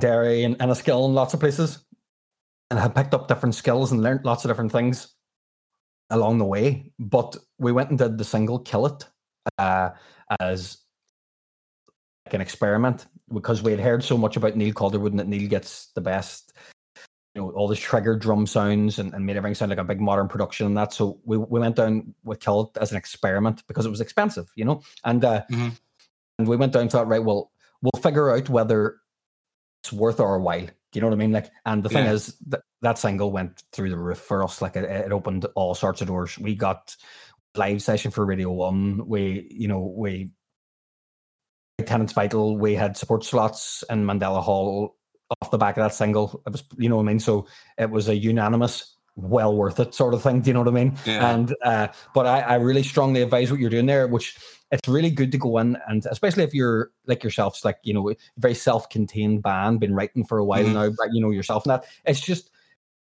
I think music's collaboration, man. Do you know what I mean? Ultimately, it is like, and going out, and the interesting thing about having a producer as well is that, especially somebody who runs a big studio and has their own king of their castle, it's nice to butt heads too. You know what I mean? Like, and like, and not in a negative way, but I mean, as in order to force you to think about your decisions and think, do you really feel that? I mean, or how much do you think that? Yeah, like, even just to use your example of like you and Lauren too, like, it's good for her to be able to go, like, to defend her corner and be like, well, actually, that's not what that song's supposed to sound like, or whatever. Like, even if it's someone suggesting you something different, just for you to say, nah, actually, this is why it needs to be like this, can be beneficial too, like, to understand what you're doing. Yeah. I think it's a constant conversation. Do you know what I mean? So, like, for example, me and Lauren, because Lauren's in my band as well, like, as you know, she's in the Heathen Choir. And so I send her my songs, when I'm working on them, just to get feedback, and she's ruthless, as she should be. Do you know what I mean? That's what I want. Do you know what I mean? Like, I'm not. That's what you need, yeah. And luckily, he never has to sing too bad, but like, she'll definitely be like, not mad about that, not mad about that. This is, but this is great, blah blah blah, and I take that, as I should, which is that it's one person's opinion, but it's really good because we have the tendency. But it's a person that you respect, an opinion you respect. It is 100%. I'll show you a better example, right? On Sunday night, I decided that I'm going to release a new EP, right? With the Heathen Choir, and I was thinking about it. I've got 4 songs, not far off being finished. They're kind of really a lot more upbeat as opposed to the live record. The live record, which was very much a mood, and these are like a lot more of, like, sort of rock and dance moments. But I was spent a while working on the artwork, and I sent it to Omar, my best friend and songwriting partner from A Northern Light, and I sent it to Lauren, my best friend and she works in the band with me, of course, and they both came back with the title of it, which I'm not saying yet, but I've got the title of the EP. Okay. Omar says, I love the cover, I love the artwork, not sure about the title. I said it to Lauren, she says, love the artwork, title's so good, I'm thinking maybe you should keep it for a full length. Right, so like you're going, that is literally, so that made me laugh so much. So I was like, that's just people's opinions, man. Do you know what I mean? Like, and I respect the both of them as much as you could possibly respect anybody. And which, it's good. That's the good thing about throwing it open to the floor a wee bit, because the more you get used to doing that, at the start you kind of take their word for gospel. You know what I mean? You at the start, you kind of do that, and then you learn after a wee while that it's just their opinion too. That, but the process of doing that's really rewarding. And as I say, the collaboration thing is massive. Like, I've worked with a number of different producers, like Clark Phillips. Used to be in a band called Like Statues in Belfast as well. Clark done a lot of production. I think he still does, but it was a real casual, friendly based thing. But we did the first 2 Northern Light EPs with him, and again got great results because he was listening to a lot of the same music as us. We were peers. He was somebody our age who played in bands with us and just happened to be really good at producing, you know what I mean, and was on his journey. So that really suited us at that time, you know what I mean? And that was a real confidence builder because he was into the songs, you know what I mean? Like he was pure buzzing to be working on the songs. You know? And then I think to take it to the next level, it was important to go to the big studio. So we went in with Neil, and Neil's brilliant, but it's not about becoming mates, like. Do you know what I mean? Like it ain't that. Do you know what I mean? It's he comes in, he sits at the desk. You know, he'll give us odd wee comments and here and there, but and largely kind of left us up to it, really. Like, you know, which I find incredibly frustrating. Like, I was seriously upset by it. Like, I don't know if I'd deal too well with that either, to be honest. But that's what I'm saying is that now that we put the album out last year, we did that whole thing with him, and as I say, that part of it wasn't easy. It was not very, you know, it just sort of, it wouldn't, you know, we'd be on the clock right to the time we were meant to leave, you know, like right on the clock, and he'd take his breaks when he was meant to, and it wasn't it wasn't awkward or anything, but it wasn't like somebody investing their personality or themselves in the process. Do you know what I mean? Professional. And, pure professional. And as I say, that was frustrating for me because I like get on with the person and get them invested in my music and you know, and build that thing. So I kept I was fighting. But then again, when I think about it now in hindsight, right? When the album went out and you know it got longlisted for the NI Music Prize, which we were delighted about, to be honest, you know what I mean? And and it appeared high up in people's blogs for albums of the year and stuff, you know. And considering we haven't been a band for 5 years, that's not bad.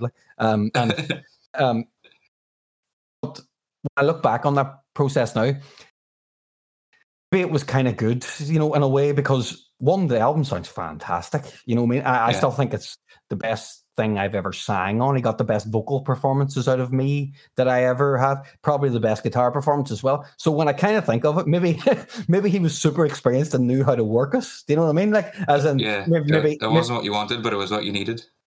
Yeah, maybe that's exactly what it was. You know, maybe it was like maybe you know, rather than being my mate and being all, let's buddy up and all, maybe it's like, nah, you know, let's see you impress me. Do you know what I mean? Yeah. Maybe you're like, I'll play so well, you'll have to be my mate. And then because that's exactly how I felt. That's exactly how I felt. I was like, because inside you're going, do you think the music's shit? Thinks the music's shit, doesn't he? You know, that's what me and Omar and Colm had conversations about it. You know what I mean? We were like, doesn't say anything about it. Why? What? But as I say, me and Omar also incredibly opinionated people, and incredibly, you know, and me and him were probably butting heads in the studio too. As I say, in hindsight, maybe it was exactly the right thing. You know, like gone better, I suppose. Yeah. Shows you, like, you know what I mean? And now, time I was worked up about it and whatever, like, you know, but recently when I was thinking about maybe if I record lots of tracks here, I might want to go somewhere and do my vocals, you know, somewhere. Like, I could do worse than going back up to Neil and getting a proper work, because he works you too. Like, let me tell you, in the vocal bit, absolutely. You know, spent 2 days singing that album and 2 full days. So 16 hours or whatever it was. And I was worked hard, but I listening back now, I'm delighted. Do you know what I mean? Does sound very good, yeah. It's meant to be hard work. I suppose that's the thing here, isn't it? It's meant to be hard work. Suppose the alternative is to have an easy time and then it comes out and then you're like, well, that could have been better. Like, you don't want to come away and not feeling like you put everything into it in the time you had. It's again, I guarantee if he was on the conversation, he probably would say, well, you know, I charge a certain amount and I don't want to waste your time. If you're there, we're there to work. Yeah. You know what I mean? Again, professional is the right word, 100%. Yeah. And hey, a CV stacks up it. You know what I mean? 100%. Yeah. And you know as well, if you're a film fan, whenever cast are doing promotion for the film, if they say we had such a wonderful time making the film, the film's normally awful. Like that's like the rule of thumb. Like it tends to be. I don't know about you, man, but I've kind of come to this conclusion in my life now that anything good or of merit is hard. Yeah. Not even hard; it's very hard. Like, I've even started kind of. It's like you can almost use it as like a barometer to tell something's bullshit or not. It's like if something's presented as being really easy to do, then it's probably kind of full of shit. Like, great way of putting it. Absolutely, it's like clickbait headlines. You're like really? If someone's especially if it's in an area of like self-improvement or something, and it's presented as being like, oh, follow these easy steps and your life will be better. It's like, nah, that shit's not going to come easy. It takes hard work. Yeah, and hard work's rewarding. Is the thing. It's so true. Like, it really is. Like, and that's why I'm suspicious of anything that's easy now. Do you know what I mean? Yeah. I am. Like, and I'm also a very passionate Liverpool Football Club supporter. Yeah, 30 years. Worst things not being easy. Exactly, you know what I mean? So it's like also that's the other lesson I learned last year, which is in life you probably will get what you want, but it won't be the way you imagined. Mm. You know, like I think that's I don't know, that feels like a lesson for this year. You know what I mean? Like it really does. It's like, that's not to say it's going to be worse or not as good or anything like that. No, just different, not the way you thought. You know? Yeah. That's the way I kind of find it anyway. Though, having a dog is brilliant. With no caveats. Not at all. No. Cabbie cats. The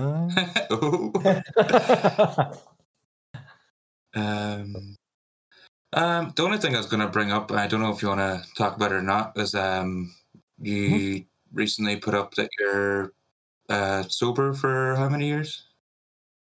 4. 4? Is that? Do you want to talk about that? Yeah. Or is it 2? Yeah, I have no problem talking about it. Oh, it's fine, man. No problem at all.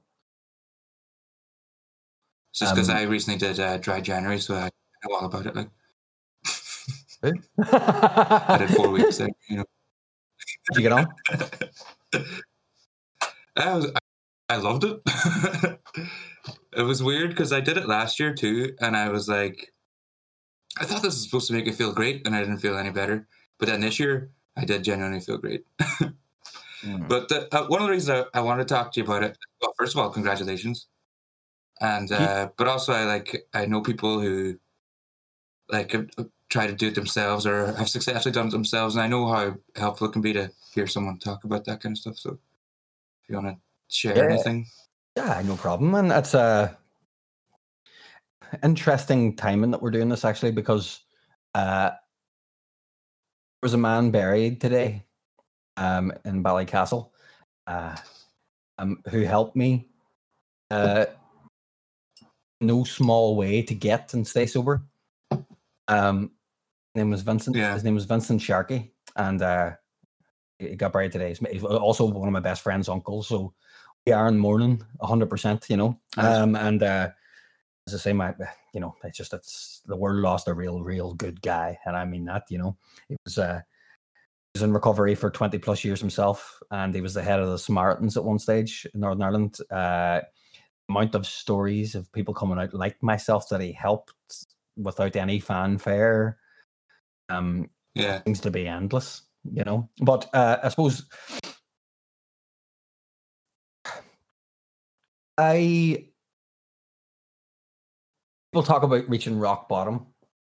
I did reach rock bottom. I was living in Glasgow 4 years ago, and I was living in Glasgow, and I was in a really bad relationship as well. You know what I mean?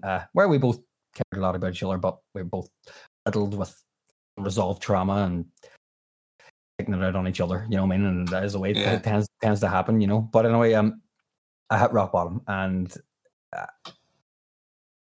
made the decision to stop I say made the decision to stop. That's not really for me.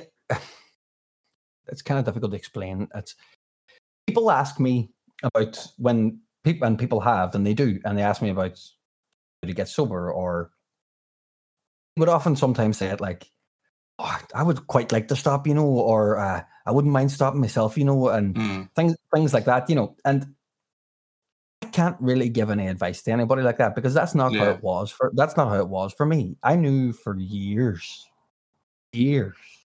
I shouldn't drink. Yeah. I knew for years and years I was a bad drunk. And I always had this voice in the back of my head saying, this is going to come to a head, like, you know what I mean? Like, and for example, if I was going to the off license at 9 a.m, I would ring somebody and tell them. I not tell them outright, but I would ring my brother maybe and how's it going? What's cracking? Well, where you headed, man? I'm going to go over and get a bottle of wine. Fuck early today, be like, and for some reason, just always had to keep it in view because I knew that if I started to lie to myself, I was in trouble. This secrecy would be a step too far or something. Something like that. Again, it's difficult to pinpoint exactly, you know what I mean? But it was definitely when the time came. It was stop or die. Like it was stop or die. And it's almost like it wasn't a decision. That's what I mean. Like that's why I find it a wee bit difficult just to say to somebody, well, if you like to do this, But what I can say is that I had went to AA when I was 25. Now I stopped drinking when I was 32. But when I was 25, that shows you already. I knew I was well aware that I had an issue. Like, you know what I mean? I was 25 and I was already an alcoholic. Easy, you know what I mean? And went to AA. And I honestly, for anybody that's listening or anybody that would think about going, go. If you're thinking about going and you don't have anywhere, you don't have, you feel that you're lost. Oh, I swear to God, it was the most beautiful room I had ever been in of human beings. Yeah. The most non-judgmental, open-hearted, caring, egoless, awesome, regular, hurting people, and that were more than happy to share and to make me feel welcome. And I went for like 6 months, and every day, pretty much for 6 months, or at least three or four times a week in Belfast at the time. I kind of at that stage got an outline of how they operate, and how that works for people. But ended up drinking again, and just got worse and worse. And then when I was 32 and in Scotland and hit rock bottom, I knew that my battle was with me and with my head. Now, my thing was personally, I couldn't finish things. Okay, I never finished anything in my life. Left school before my A-levels finished, like December before May's exams. Like, do you know what I mean? Like, and at this stage, the Northern Light album was 95% done, and we hadn't put it out because we hadn't, I was really down on myself about this. So, I definitely have a bit of that streak in me as well. Man, I think it's definitely the artist thing, you know what I mean? Like, and so when it came to the point, my head, it was right. This is nothing to do with God or anybody else. This is about me, fighting me, and getting control of my as it is. And I thought to myself in that moment, if I can conquer this, if I can have the discipline to stop this, I'll be able to do anything. Yeah. And I'll be able to finish anything, and I'll have the discipline to do anything. Yeah. And that's kind of the thing that's kept me. Now, so when I stopped, I didn't go to AA. But the man that I spoke to about there, who was just buried today, Vincent, helped me massively. I met him for coffee every couple of months to catch up and get me on the straight and narrow. And it was the year and a half after I stopped drinking was really tough. Like, moved home to Strabane, and I moved in with family, and that's complicated because from a family where there's lots of these problems, you know, and Yeah. so, you know, it was Is difficult to there go any back. family that doesn't have some connection to it? Like, Not really. No, not. You know, I'm the eldest and stuff, so you know, I mean, you Yeah. can't. You know, it's not. You know, younger people aren't really. You know, they're younger. You know, what I mean, and it is how it is. But no, it's that hasn't worked out. You know, but it wasn't meant to, and that's all good. You know, what I mean, it wasn't meant to anyway. But when I came home, I just had this thing of not letting myself down, and I was sick of talking the talk and not walking the walk. That was it. I could not stand myself for that reason. And so when I moved home to Strabane, I had nothing but acoustic guitar and an old laptop and Ableton on it. I had no production experience whatsoever. I didn't know how to record. My best friend Omar helped me out with that a bit. When I moved home, I thought, I'm writing and releasing that album. I don't care. I'm doing it because there's no excuses anymore. I'm not just talking. Is that the one that's on Bandcamp now? Going with and that assume Baby Darren on the front, is it? Yeah, me as a baby in 1980 something with a wee pink guitar. That's why I chose the name of that record. It's called "What You Do" because it's not what you say. It's not what you say. It's what you do. That's why I chose it. You know, and it was about me remembering what I do as well, which is write songs. Yeah. You know what I mean? And like I got no long way away from that. But as I say, I had no money. I had no production skills, but that I wasn't taking excuses. You know what I mean? I was like, I don't care. I'm really writing and releasing an album, and I did. And so at that stage, then I've stopped drinking and managed to make a record, and then I put the band together, the Heathen Choir. And don't get me wrong, like it's very difficult. It's weird because somebody's drinking or using drugs incredibly heavily and for a long sustained period of time. They're doing it because they're hurting. Okay. Yeah. It's not because they enjoy the crack. Okay. It's not. Yeah. It's just not. Okay. And if you're in music circles or artistic circles, you tend to be able, you know, it's part of almost our culture, you know, isn't it? Like, you know, we hang out and we drink and you know, party, but you can always tell who enjoys the party too much. Like, you know what I mean? And you can always see who's trying to, you know, make the night never end. You know, and even like you were talking about what's his name again from Manic Street Preachers? Oh, Richie Edwards, yeah. Yeah, it's like we have like people like that become like the sort of exalted then too, and it's like that feeds back into it too. It's like you're supposed to be the one that's a bit fucked up, and then because you're bit special or whatever. Yeah, you're 100% there, man. I 100% right there. Because I remember as well when I was a teenager, I remember got Kurt Cobain's diaries. Remember when he released his diaries, like and remember, and it says something along the lines of, you know, I didn't fit in school, or I didn't want to be popular. I felt much better hanging out with the weird kids behind the bike shed smoking cigarettes. I remember being, I don't know, say 15, 16, reading that and thinking, I'm going to smoke. Just that moment. I swear, I remember it's going, I'm going to smoke. That's it. You know, because you're right, because it's fetishized. You know what I mean? The tortured artist. You know what I mean? Like, and to you know, there's a degree of truth in it. Like, you know, what I would say.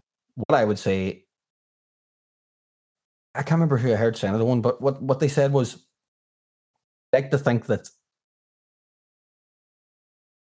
we'll use Richie here, for example, right from the Manics, somebody who was very obviously deeply troubled, you know, is that he wasn't a brilliant artist because he was troubled. In fact, his work, he would have been a brilliant artist if he wasn't troubled. It's just that ended up dominating the type of art he made. You know, like, you know, and I like that way, although I don't know if I totally buy it, but, you know, because I do believe that pain leads you to, you know, to do things that you wouldn't normally do. You know what I mean? Like, as in, you know, pain leads you to spending hours and hours distracting yourself from your pain. That's why you spend all night at parties, because you don't want to be by yourself. You don't want to have to reckon with what's going on in your head, you know. And the thing is, the ironic thing, just to make the point on it here, the ironic thing about all that is that that's all well and good for a while, but the problem is life then comes to hit you, and life comes and hits every one of us. People close to you will die. Horrendous things happen. They just do. You know what I mean? Tragedy befalls us all. And the thing is, when you're that reliant on drugs or alcohol, you're not strong enough to deal with the things that life throw at you. Yeah. That's why you crumble. Then that's why you can't cope with stuff, because you're addicted. You need something else. Whereas in process of getting sober and the journey of mental health and getting to a place of reasonable mental stability and stuff has made me much more able to deal with the crap that life throws at me. And believe you me, it's been thrown like a bastard this last year. But I'm able to cope because I'm not a mess anymore. Yeah. It's I don't know how much sense that makes, but that's kind of No. Well, it reminded me of I'm actually here on a podcast today. It was Mike Posner said it. He was talking about it's once you actually take responsibility for things that have happened to you, or instead of seeing as the things that happened to you, seeing as it's decisions you made, it frees you up to make new decisions to start improving your life. That's a great way of putting it. 100%. Like it's funny, the personal responsibility is a large part of what this is all about. Do you know what I mean? And it's also about, I kind of think as well, I was younger, I was very intent on finding the absolute truth of the matter, or what I believe to be the absolute truth of the matter. And now I'm much more flexible with even the meaning of those words, as in, kind of think whatever. There's sometimes there's helpful things to believe, things that help you, And we're from a very, very deeply ingrained religious part of the world. I mean, as far as in the past, when I was younger, I felt like I needed some definitive proof of stuff and things like that. Whereas now, as I say, we're from a very deeply religious part of the world, and not just us, but everybody before us for hundreds of years. Do you know what I mean? And everybody that lived these lands had this in their lives. You know what I mean? And I was having a good conversation with my friend about this a few nights ago, and a lot of us lost that when we were growing up because we realized about the institutions and about how horrendous they are. Do you know what I mean? And we lost that. Yeah. And you could say that maybe a lot of our trials and tribulations in our 20s and that we're trying to find something to replace that with. With some level of spirituality, some level of answer, some level of community that would replace that. So what's going to a gig if not that? Yeah, 100%, man. You know what I mean? Communion together. I often use that term. It's exactly 100%. Couldn't agree more. And your band is a choir. Yeah, that's for God's sake. Not an accident. Just singing hymns. It was my point was that there's an extreme arrogance to think that you were going to be all right without redressing that imbalance. You know what I mean? The arrogance that only youth can have. You know what I mean? It's whereas I now feel, especially from a mental health point of view, I would have been somebody, I'm sure many other people, extreme overthinker, extreme anxiety warrior, things like that. And that doesn't happen to me anymore now.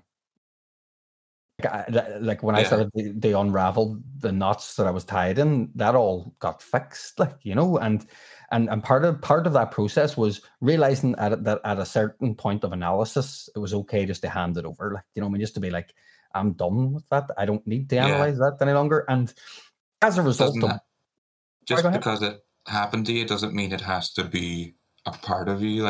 You can let go and let it be in the past. Man, 100%. Sometimes we just feel it. We have to identify with all of that, but you don't. Not at all. No, it's just A lot of things are the lessons. It's about trying to enjoy the moment. You know what I mean? Trying to enjoy the moment, and like it comes back to the old "be here now." You know what I mean? Which are truly words to live by. Like, you know what I mean? Now that doesn't mean throwing caution to the wind and not caring about tomorrow, or that doesn't mean that. It just means don't destroy now by overanalyzing the past or worrying about the future. That's what it means. Now, that's easier said than done. That hard work we were talking about again. Yeah, exactly. It is bloody hard work, but it's worth every bit of it. You know what I mean? Like, and it is. Definitely. You know, so it's my journey. And come here, I guarantee we speak in 2 years' time. I'll be like, well, where do you hear what happened now? But that's the joy of the whole thing. Like part of when we were saying there about when I moved home and it being complicated with the family and stuff like that as well. Like this year's been a lot about realizing that I had been building my own family from I was about 14. Because I think subconsciously I knew I was going to need one, and I'm very lucky that I've got lifelong friends that are brothers, like, you know what I mean, that they are, and now sisters, you know what I mean. And I've actually had a similar sort of feeling recently too, that like just how I always knew that I valued my friends, but I don't know, there's something recently especially I was just like everything. It's kind of hard to describe, but like it just has a different level of value, and like they actually give me so much. I've got such a good support network, and people actually value me as much as I value them, and it's powerful. Like, absolutely, my friend. I'm really glad you have that. It makes me very happy to hear that. Yeah. I remember when we were younger. Now we've. I'm sure we were like lots of other groups of friends where we thought our group of friends was quite special. We thought that we were the boys. Like, we had a great connection. And I remember being in one of my friend's brother's house, and he talked that, and he was a good bit older than us, and he spoke and he says, "Don't you're all close now." This is when we're about 16, like. It was just, you're all close now. He says, wait till life gets in the way. You'll not see each other. You'll not, just basically saying that, he didn't see his friends and all that. Why do people say things like that? I know, right? But that's what. Who cares? If it's true, then you don't want to hear it. Yep, exactly. It's all friends forever. It's grand. It's I'm sure he thought. I'm sure. Let's give him the benefit of the doubt and say he thought he was preparing us for the miserable future or something, But I often think about that when we're still in touch so much, like, my friends have lived in different parts of the world. For like a friend of mine who was here today, and we took the dog for a walk. Him and his family only moved back from Canada. They've been in Canada there 8-9 years, and he's back, and we talked every day in our WhatsApp group. Yeah, those years, do you know what I mean? Like, and like, it makes me wild proud, that we've paid attention to and kept these relationships for such a long time. That's since we were 14 years old. Like, that's so. I'm 36 now, man. That's a long time, and we've been through a lot together. And also, what happens when you get sober is you change. Okay, you change in ways, and when you're someone like I was, which I didn't have any personal boundaries. Okay, I didn't have any. I thought that because of the environment in which I grew up in, I thought that the way to make friends and all was give them everything and give them all of yourself and always be available and and I don't understand why that was, but it was. And then what I've learned since I got sober is that you start putting boundaries up and you go, no, I don't take that. Sorry, do you know what I mean? And the thing is, people that have known you for a long time, particularly family members, and that have a problem with that because they know you as a certain way, and they're like, suddenly you're acting different. What's wrong? And all you're really doing is going, no, I've got boundaries. I've got stuff that I can and can't take, and stuff that I will accept and that I won't accept. Now, I know from my point of view, in the past, when I was still drinking that, I was just always petrified about being left or people not loving me or people leaving, you know what I mean? And so I was people pleasing all the time, you know, and letting people away with stuff all the time, not calling them on their bullshit. Now, with my friends, it never was like that. We kind of always had this really good habit of calling each other on our shit. We just really did. Yeah. Like we it worked from the day, you know, and I honestly do believe that if somebody really loves you, if they care about you, they will tell you what you don't want to hear, man. They will because they care more about you and your development than they do about what they get from the relationship. Mm. You know what I mean? Like, you know, like that's kind of difficult to find, you know, and so like the boundaries up, that's a really challenging part of the getting sober thing, massively. And luckily I've been in counselling the whole time along with us, so I was kind of prepared for that happening. As in, I read the books and I knew that there's like likely scenarios, you know, particularly if your circumstances are A, B, and C, then it's kind of likely that people won't take well to this, you know what I mean? And then, you know, it's so tough. Like this year's been the toughest year of my life. I thought getting sober was going to be the toughest part, but it wasn't. Well, that's like one of the reasons I was thinking about this today too is like we're recording this the day before Paddy's Day, which is like basically a drinking holiday. And and so many people that I've met, or just not even met, but just talked to over the last year of all like drinking more has kind of been a regular coping mechanism. So maybe to bring this around, what have you got any advice that isn't drinking for helping people through the rest of this lockdown shit? What's been working? You said it's the hardest year, but so what's been working for you?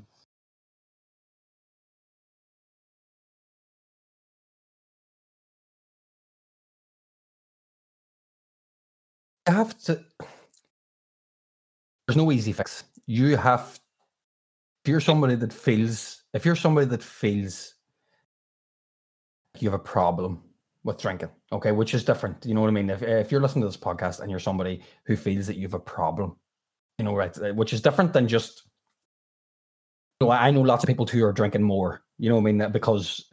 But you don't get me wrong, like when you were younger, you're going to concerts and stuff, there was an element of fun, you know what I mean? Like you were having fun. You know what I mean? Like, you know, you were seeing your friends, maybe, you know, it lowered your inhibitions. You were talking to your friends, maybe in ways you wouldn't before, give you a bit of courage, stuff like that. Stops being fun for people who are alcoholics. You know what I mean? There's no fun. It's just numbing stuff. You know what I mean? So my advice is, if you're somebody that feels like you've got a problem, get a counselor. It is the number one thing. It is not even that. I think if you're somebody who's just anybody, get a counselor. I couldn't recommend. I think everyone on the planet can benefit. It's honestly, it's just even just the sheer basic fact of having somewhere to go for 1 hour per week where what you feel matters. That's it. Yeah. For 1 hour per week, you go somewhere where, and I've done through lockdown, I've done all my counseling online on Zoom. You know what I mean? So like, I had a pre-existing relationship with the counselor, obviously, you know what I mean? But I honestly see just going somewhere where you matter for the hour, where it's about what you think. You don't have to feel guilty about your feelings. You don't have to feel guilty about how you feel or what consequences they may have on somebody else. No, it's what you feel matters.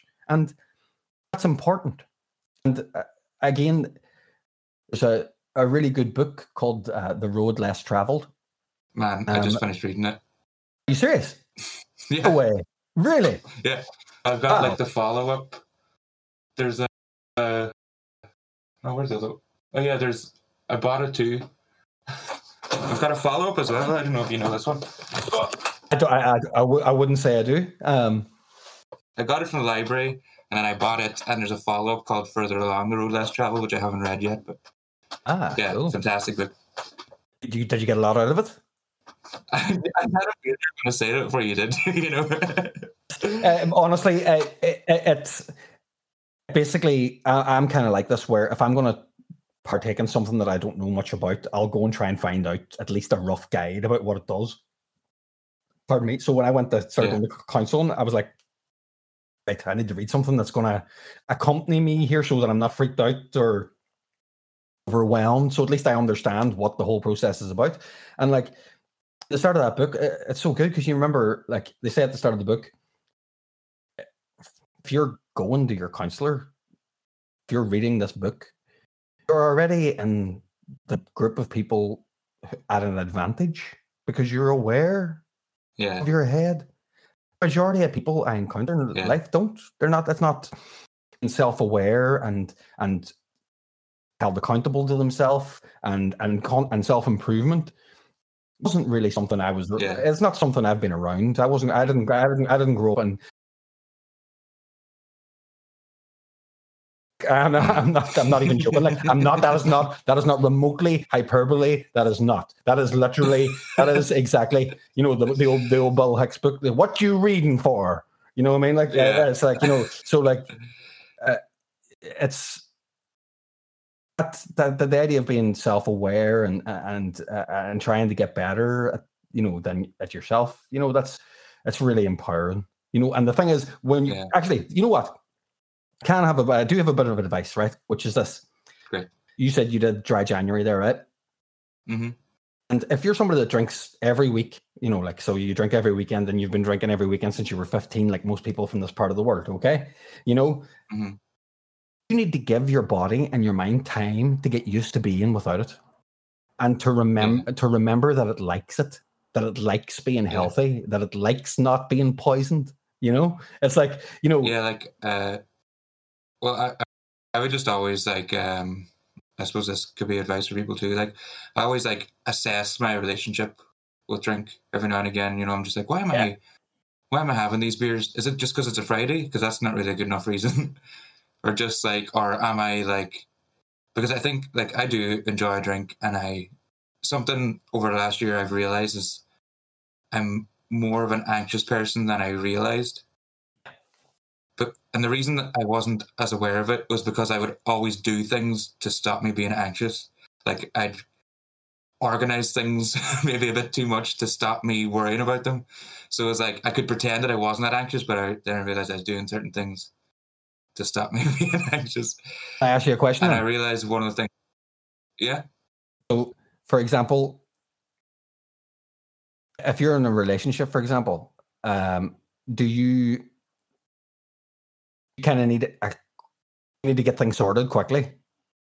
If there's an issue or something, like do you need like a solution quickly, or will your anxiety, like that's what I mean? Because I find a lot of people, their anxiety drives them to being very direct. My anxiety drove me to being very direct because I could not handle overnight not worrying about if I was going to have one or not the next day. Do you know what I mean? It's like, and that's so like, no, I would like that's because that's kind of, it's weird. That's not the side of it you think. You're going anxiety, anxious, shy, retiring. But no, what it does to me and people I know is that it actually it made me far more likely to say, what the fuck's going on? Tell me the crap, because I couldn't handle being mature, emotionally mature, and sitting with the feelings of being uncertain. Yeah. You know what I mean? Like that's, and that's emotional maturity, which comes with dealing with your trauma, and the thing, what that book taught me so much was about trauma, because people are terrified of the word the same way they're terrified of the word alcoholic. You know what I mean? It's like, there's just, people are literally terrified. Trauma? What do you mean trauma? Well, that book taught me that trauma is like, you're born still very connected to your mother. Even that's pretty traumatic for me. Yeah, absolutely. It's like there's trauma in being born. There is for both people. Yeah. And the thing is, like, even your mother being highly stressed about worrying about money or whatever, that can affect you. That's trauma on a small level. So when you start to understand that, you're going, Jesus, well, maybe there was a lot of trauma about, it doesn't necessarily mean that you were beaten from pillar to post. You know what I mean? It doesn't mean that necessarily. There's so many colors and variations of it, and that it's there, and resolving that is the most freeing thing I have encountered, because that's when my anxiety and stuff stopped. because I started to realize why I was doing things the way I was all my life. I was like, wow. So, all right, now I understand why I threw myself at everybody. I get it now. I'm like, I get it now. That makes sense. And then, it's like these things that you feel that you don't have control over. You realize you don't actually have to be a slave to these things anymore. Absolutely. And it was as with all things, knowledge is power. Do you know what I mean? Like, and it was. Finding out was difficult as hell, and it was scary as hell, and it took ages, and I'm still working through it. The consequences of it were enormous, but and change it for a single second, because things that I have in my life now are not built on paper mache. They're not built on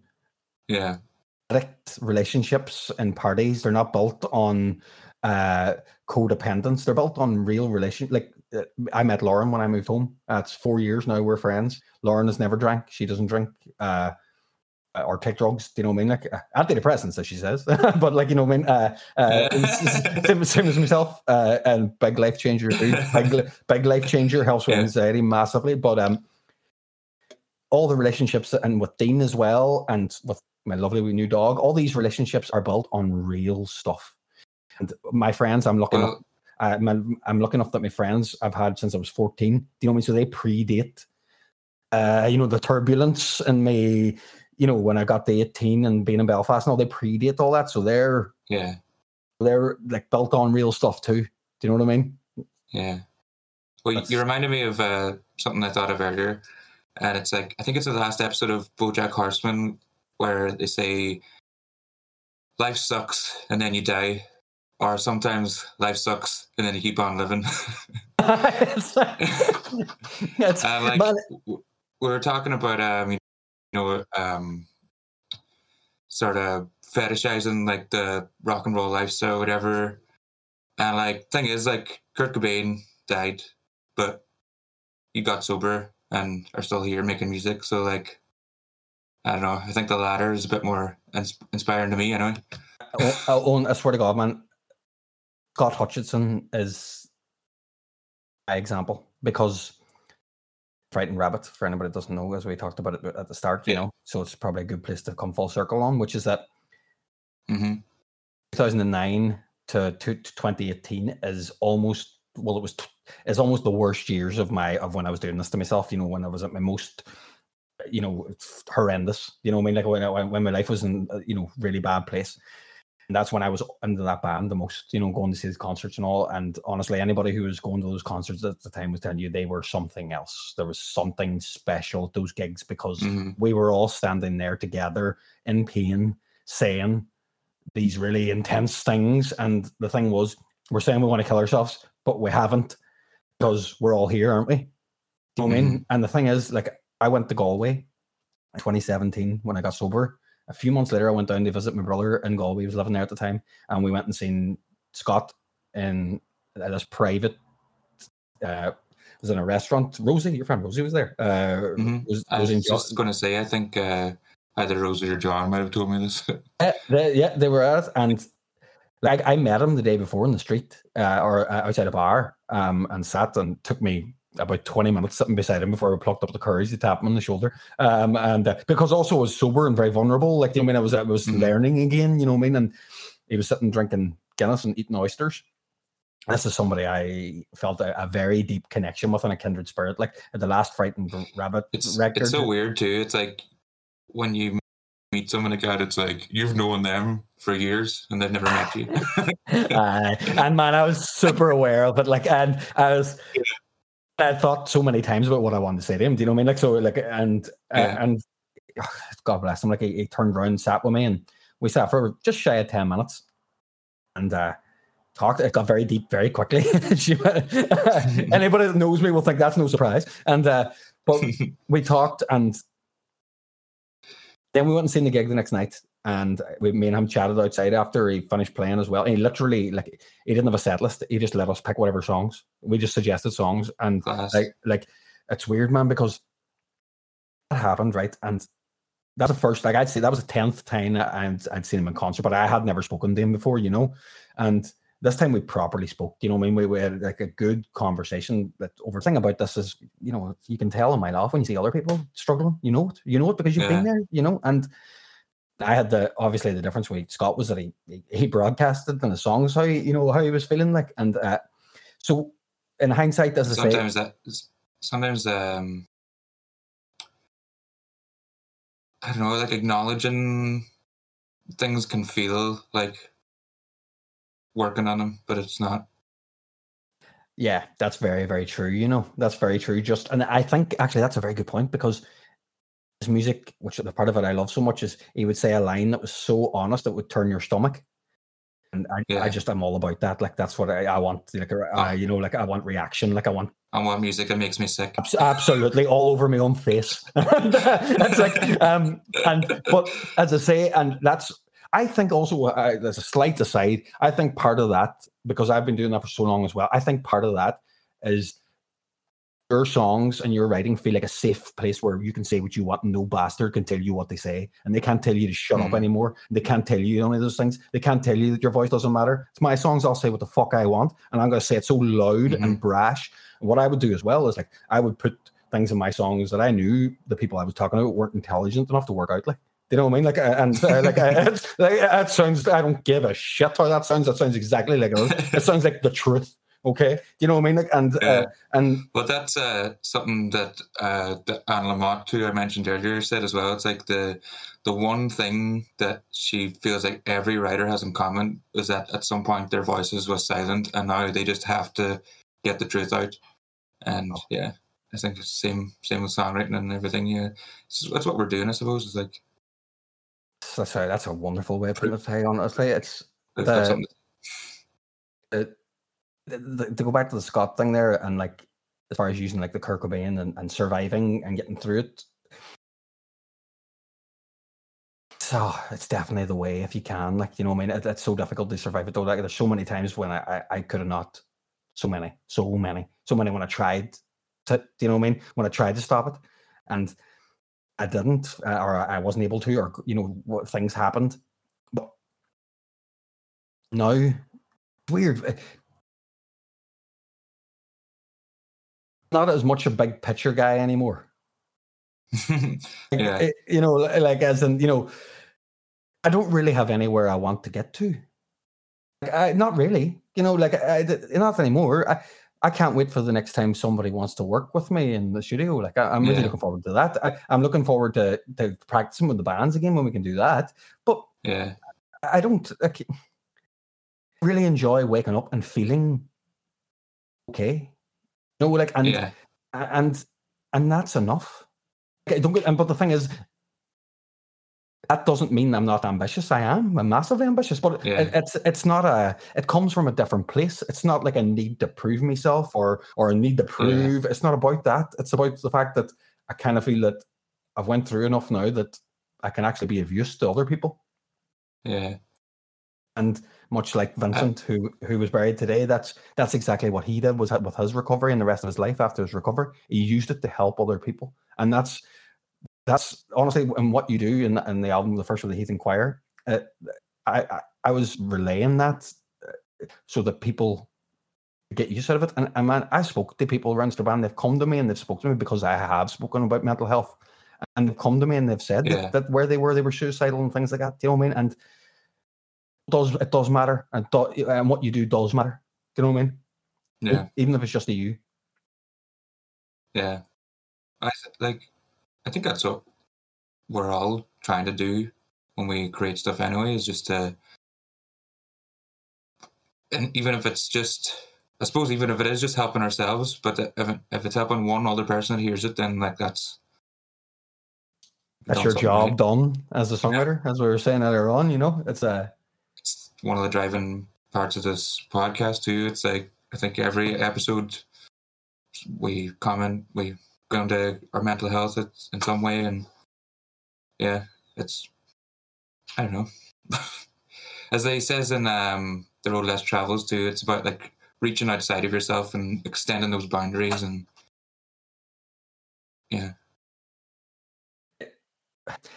one of the things, the main thing we've all been denied for a year now is connection. Yeah. And honestly, that's what all this is about. It's wanting to feel connected to people. It's wanting to feel like that you're connected to the human race, that you're connected to a family, that you're connected to your lover, that you're connected, that you feel that you're, as you said, you're not being silenced, you're heard.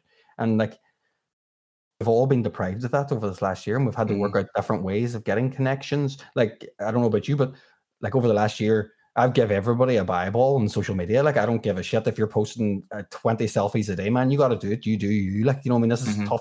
This is weird shit. This is weird shit. Yeah. You know what I mean? Uncharted territory. You know, like you do what you got to do. Like, I've done weird shit. I do what you got to do to get through it. Like, you know what I mean?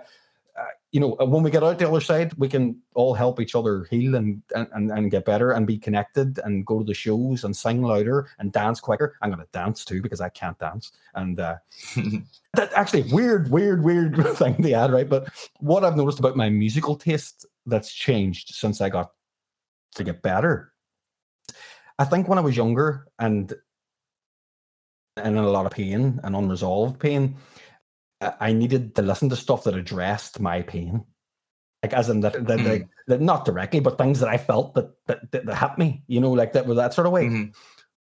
Once I've done the work on myself and that, I found myself being interested in music that makes me move and like, you know, and dance, like it makes me want to dance and stuff. Like, you know, that's not about that, you know, not about you know, a truth or a, you know, a message or a personal, you know, that's just about grooving, about having a good time, you know, and that's been great. I've really been enjoyed getting into that kind of music. Like, you know, for the first time, you know, just music makes you want to dance, and I do think it's connected to that. I think it's, you know, it's me looking outside myself, like you're saying from the book, you know, looking outside, expanding my territory, because I don't need to listen to the Counting Crows all the time because you know, it's like and I love Adam Durex more than most, but you know, it serves a particular purpose, like, you know what I mean? And like it's almost like you've made a shift to like loving yourself and by extension your body, and now you want to use your body and move your body. Yes, absolutely, my friend, absolutely. That's a great thing. Yeah, it's like now, yeah. So it is, because one of the, or something. I don't know. I've always had this thing. I remember, you know, touching wood. Yeah, touch wood. You know, my family doesn't die, but I'm touch wood. Like, you know, like that started me early on in my life. You know, see my mum doing it. You know, like and just copied her like you do. You know, just touch wood, touch wood. I remember one time cycling down the road, and this is when I'm 11 or 12 years old, and almost crashing because I was trying to touch a telegraph pole made of wood, because I had a thought that I would have to do it, right? And I remember thinking, this is dangerous. Like, so I had considered getting a wooden cross to put around my neck so that I would always be touching wood. Yeah, not touching wood is much more dangerous. But the thing is, going through that process in my head sort of set me up, I think, as in, I figured out that it was insane. I was like, I hated the idea of being enslaved to this thing. I'm like, so this is, and then like I remember living with a guy too in Belfast many years ago, and you know, he was one of these guys that had to have the TV at an even number, and like I was like, why do you not want to fix this? Why are you okay? Why are you okay with that being a thing? Like, come on! Like, did you not see that you're in control of the most ridiculous OCD here? Like that doesn't make sense. Like, come on! Like, you know, where's your pride? That's what I was thinking. I was like, you know, that's one of the things I've really I've fixed over the last years. The TV on whatever number, doesn't matter now. So what I've got out of 2020. I'm delighted to hear it. As I say, I know it sounds harsh there, but that was just where I was about it. Like, you know, I was like, come on, like we're about, you're not I'm only joking. I'm just. But I think it's weird when I think about that now. I think way back to that, being 11 years old, so I was already kind of keeping an eye, already kind of self-aware. You know what I mean? Like, and I have fucking no idea why that was. Like, not a clue. Still don't. I was just asking today. My friend Neve was here earlier when we were speaking. I was like, why was nobody else like this at home? You know, or what? You know, why was it me? Why did I? You know what I mean? I was like, why?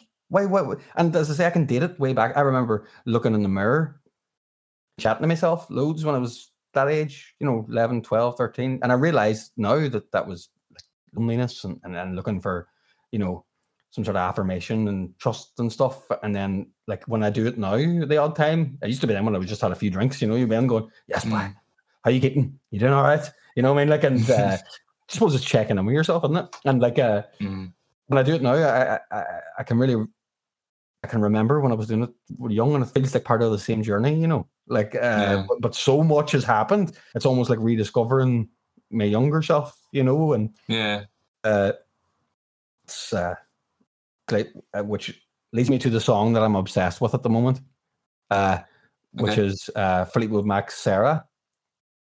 And found out, see, that song's about Stevie Nicks' inner child. Okay, so she's calling her inner child Sarah, and basically it's after she's got world famous with rumors and all the rest of it, right? And she's almost talking like, well, the way I interpret it anyway, is she's kind of talking to her sort of, and she's talking back there. She's sort of saying, you told me that you give me light, but you never told me about the fire. And she's talking about, the road and the things that, the trials and tribulations she meets and all. And basically the message is, Sarah says, when you build your home, call me and I'll come home. You build your house, call me and I'll come home. And there we go, every hair on the arm. And it's, I really, really relate to that at the minute. Like it's, there's something that's really hitting me deep about that song at the minute, and she has the line that she says, drowning in the sea of love where everyone would love to drown. Now it's gone. It doesn't matter what for. It's that line, man. It's that line. It doesn't matter what for, because we're important. It doesn't matter that the love's gone. It doesn't matter why. It makes no difference. It's something empowering about that, you know what I mean? Like, I just found it very empowering. So I've been listening to it and crying of late, which is terrific. Like, love a good cry. Well, that's what I'm doing as soon as I get off this call. It's also I can have a cry. Man, it's also one of the best sounding recordings you will find.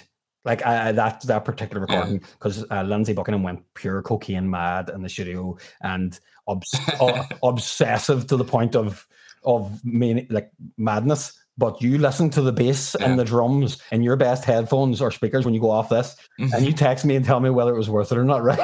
Because man, I ain't never heard bass or drums recorded like that before. Not that, like, it's honestly, this has been really lovely, buddy. Honestly, thank you so much. Yeah, I think that's a beautiful point to end on too. Phoenix. Thanks for that, man. That was great. Thank you so much. A pleasure. I hope you're all well, and I hope to see you soon. Shake your hand. Oh, I can't wait. I'll give you a hug. I intend on hugging everybody, so it's all good. Hugs for everyone. There's a song called Tear by Tear.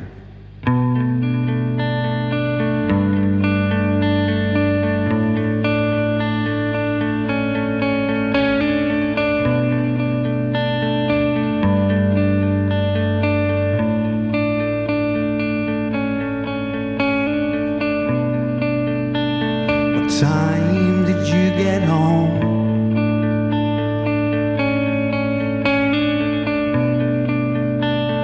Kettle's not been on long.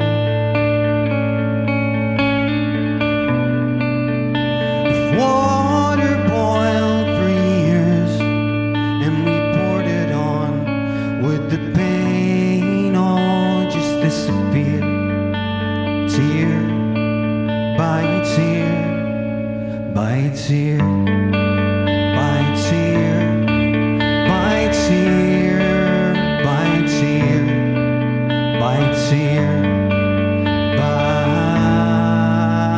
tear.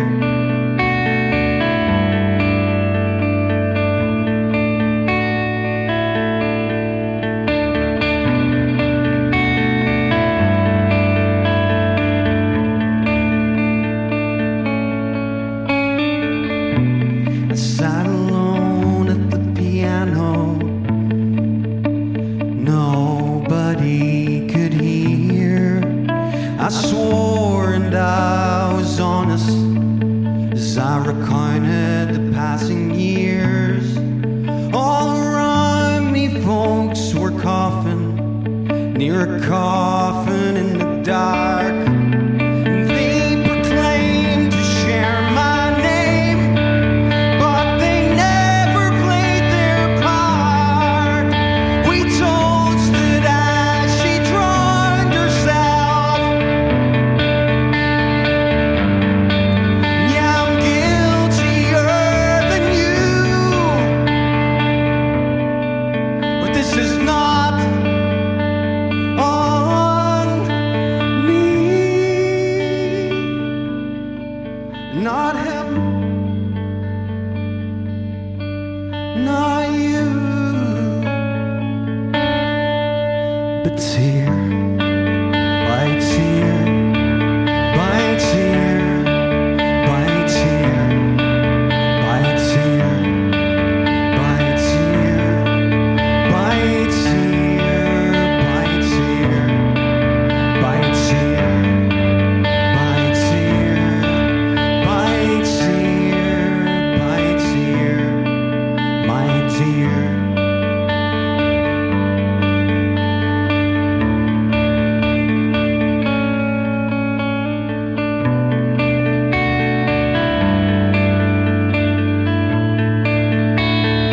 Nobody could hear.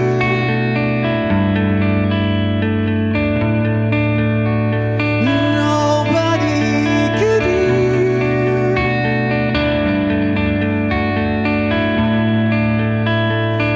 Nobody could hear.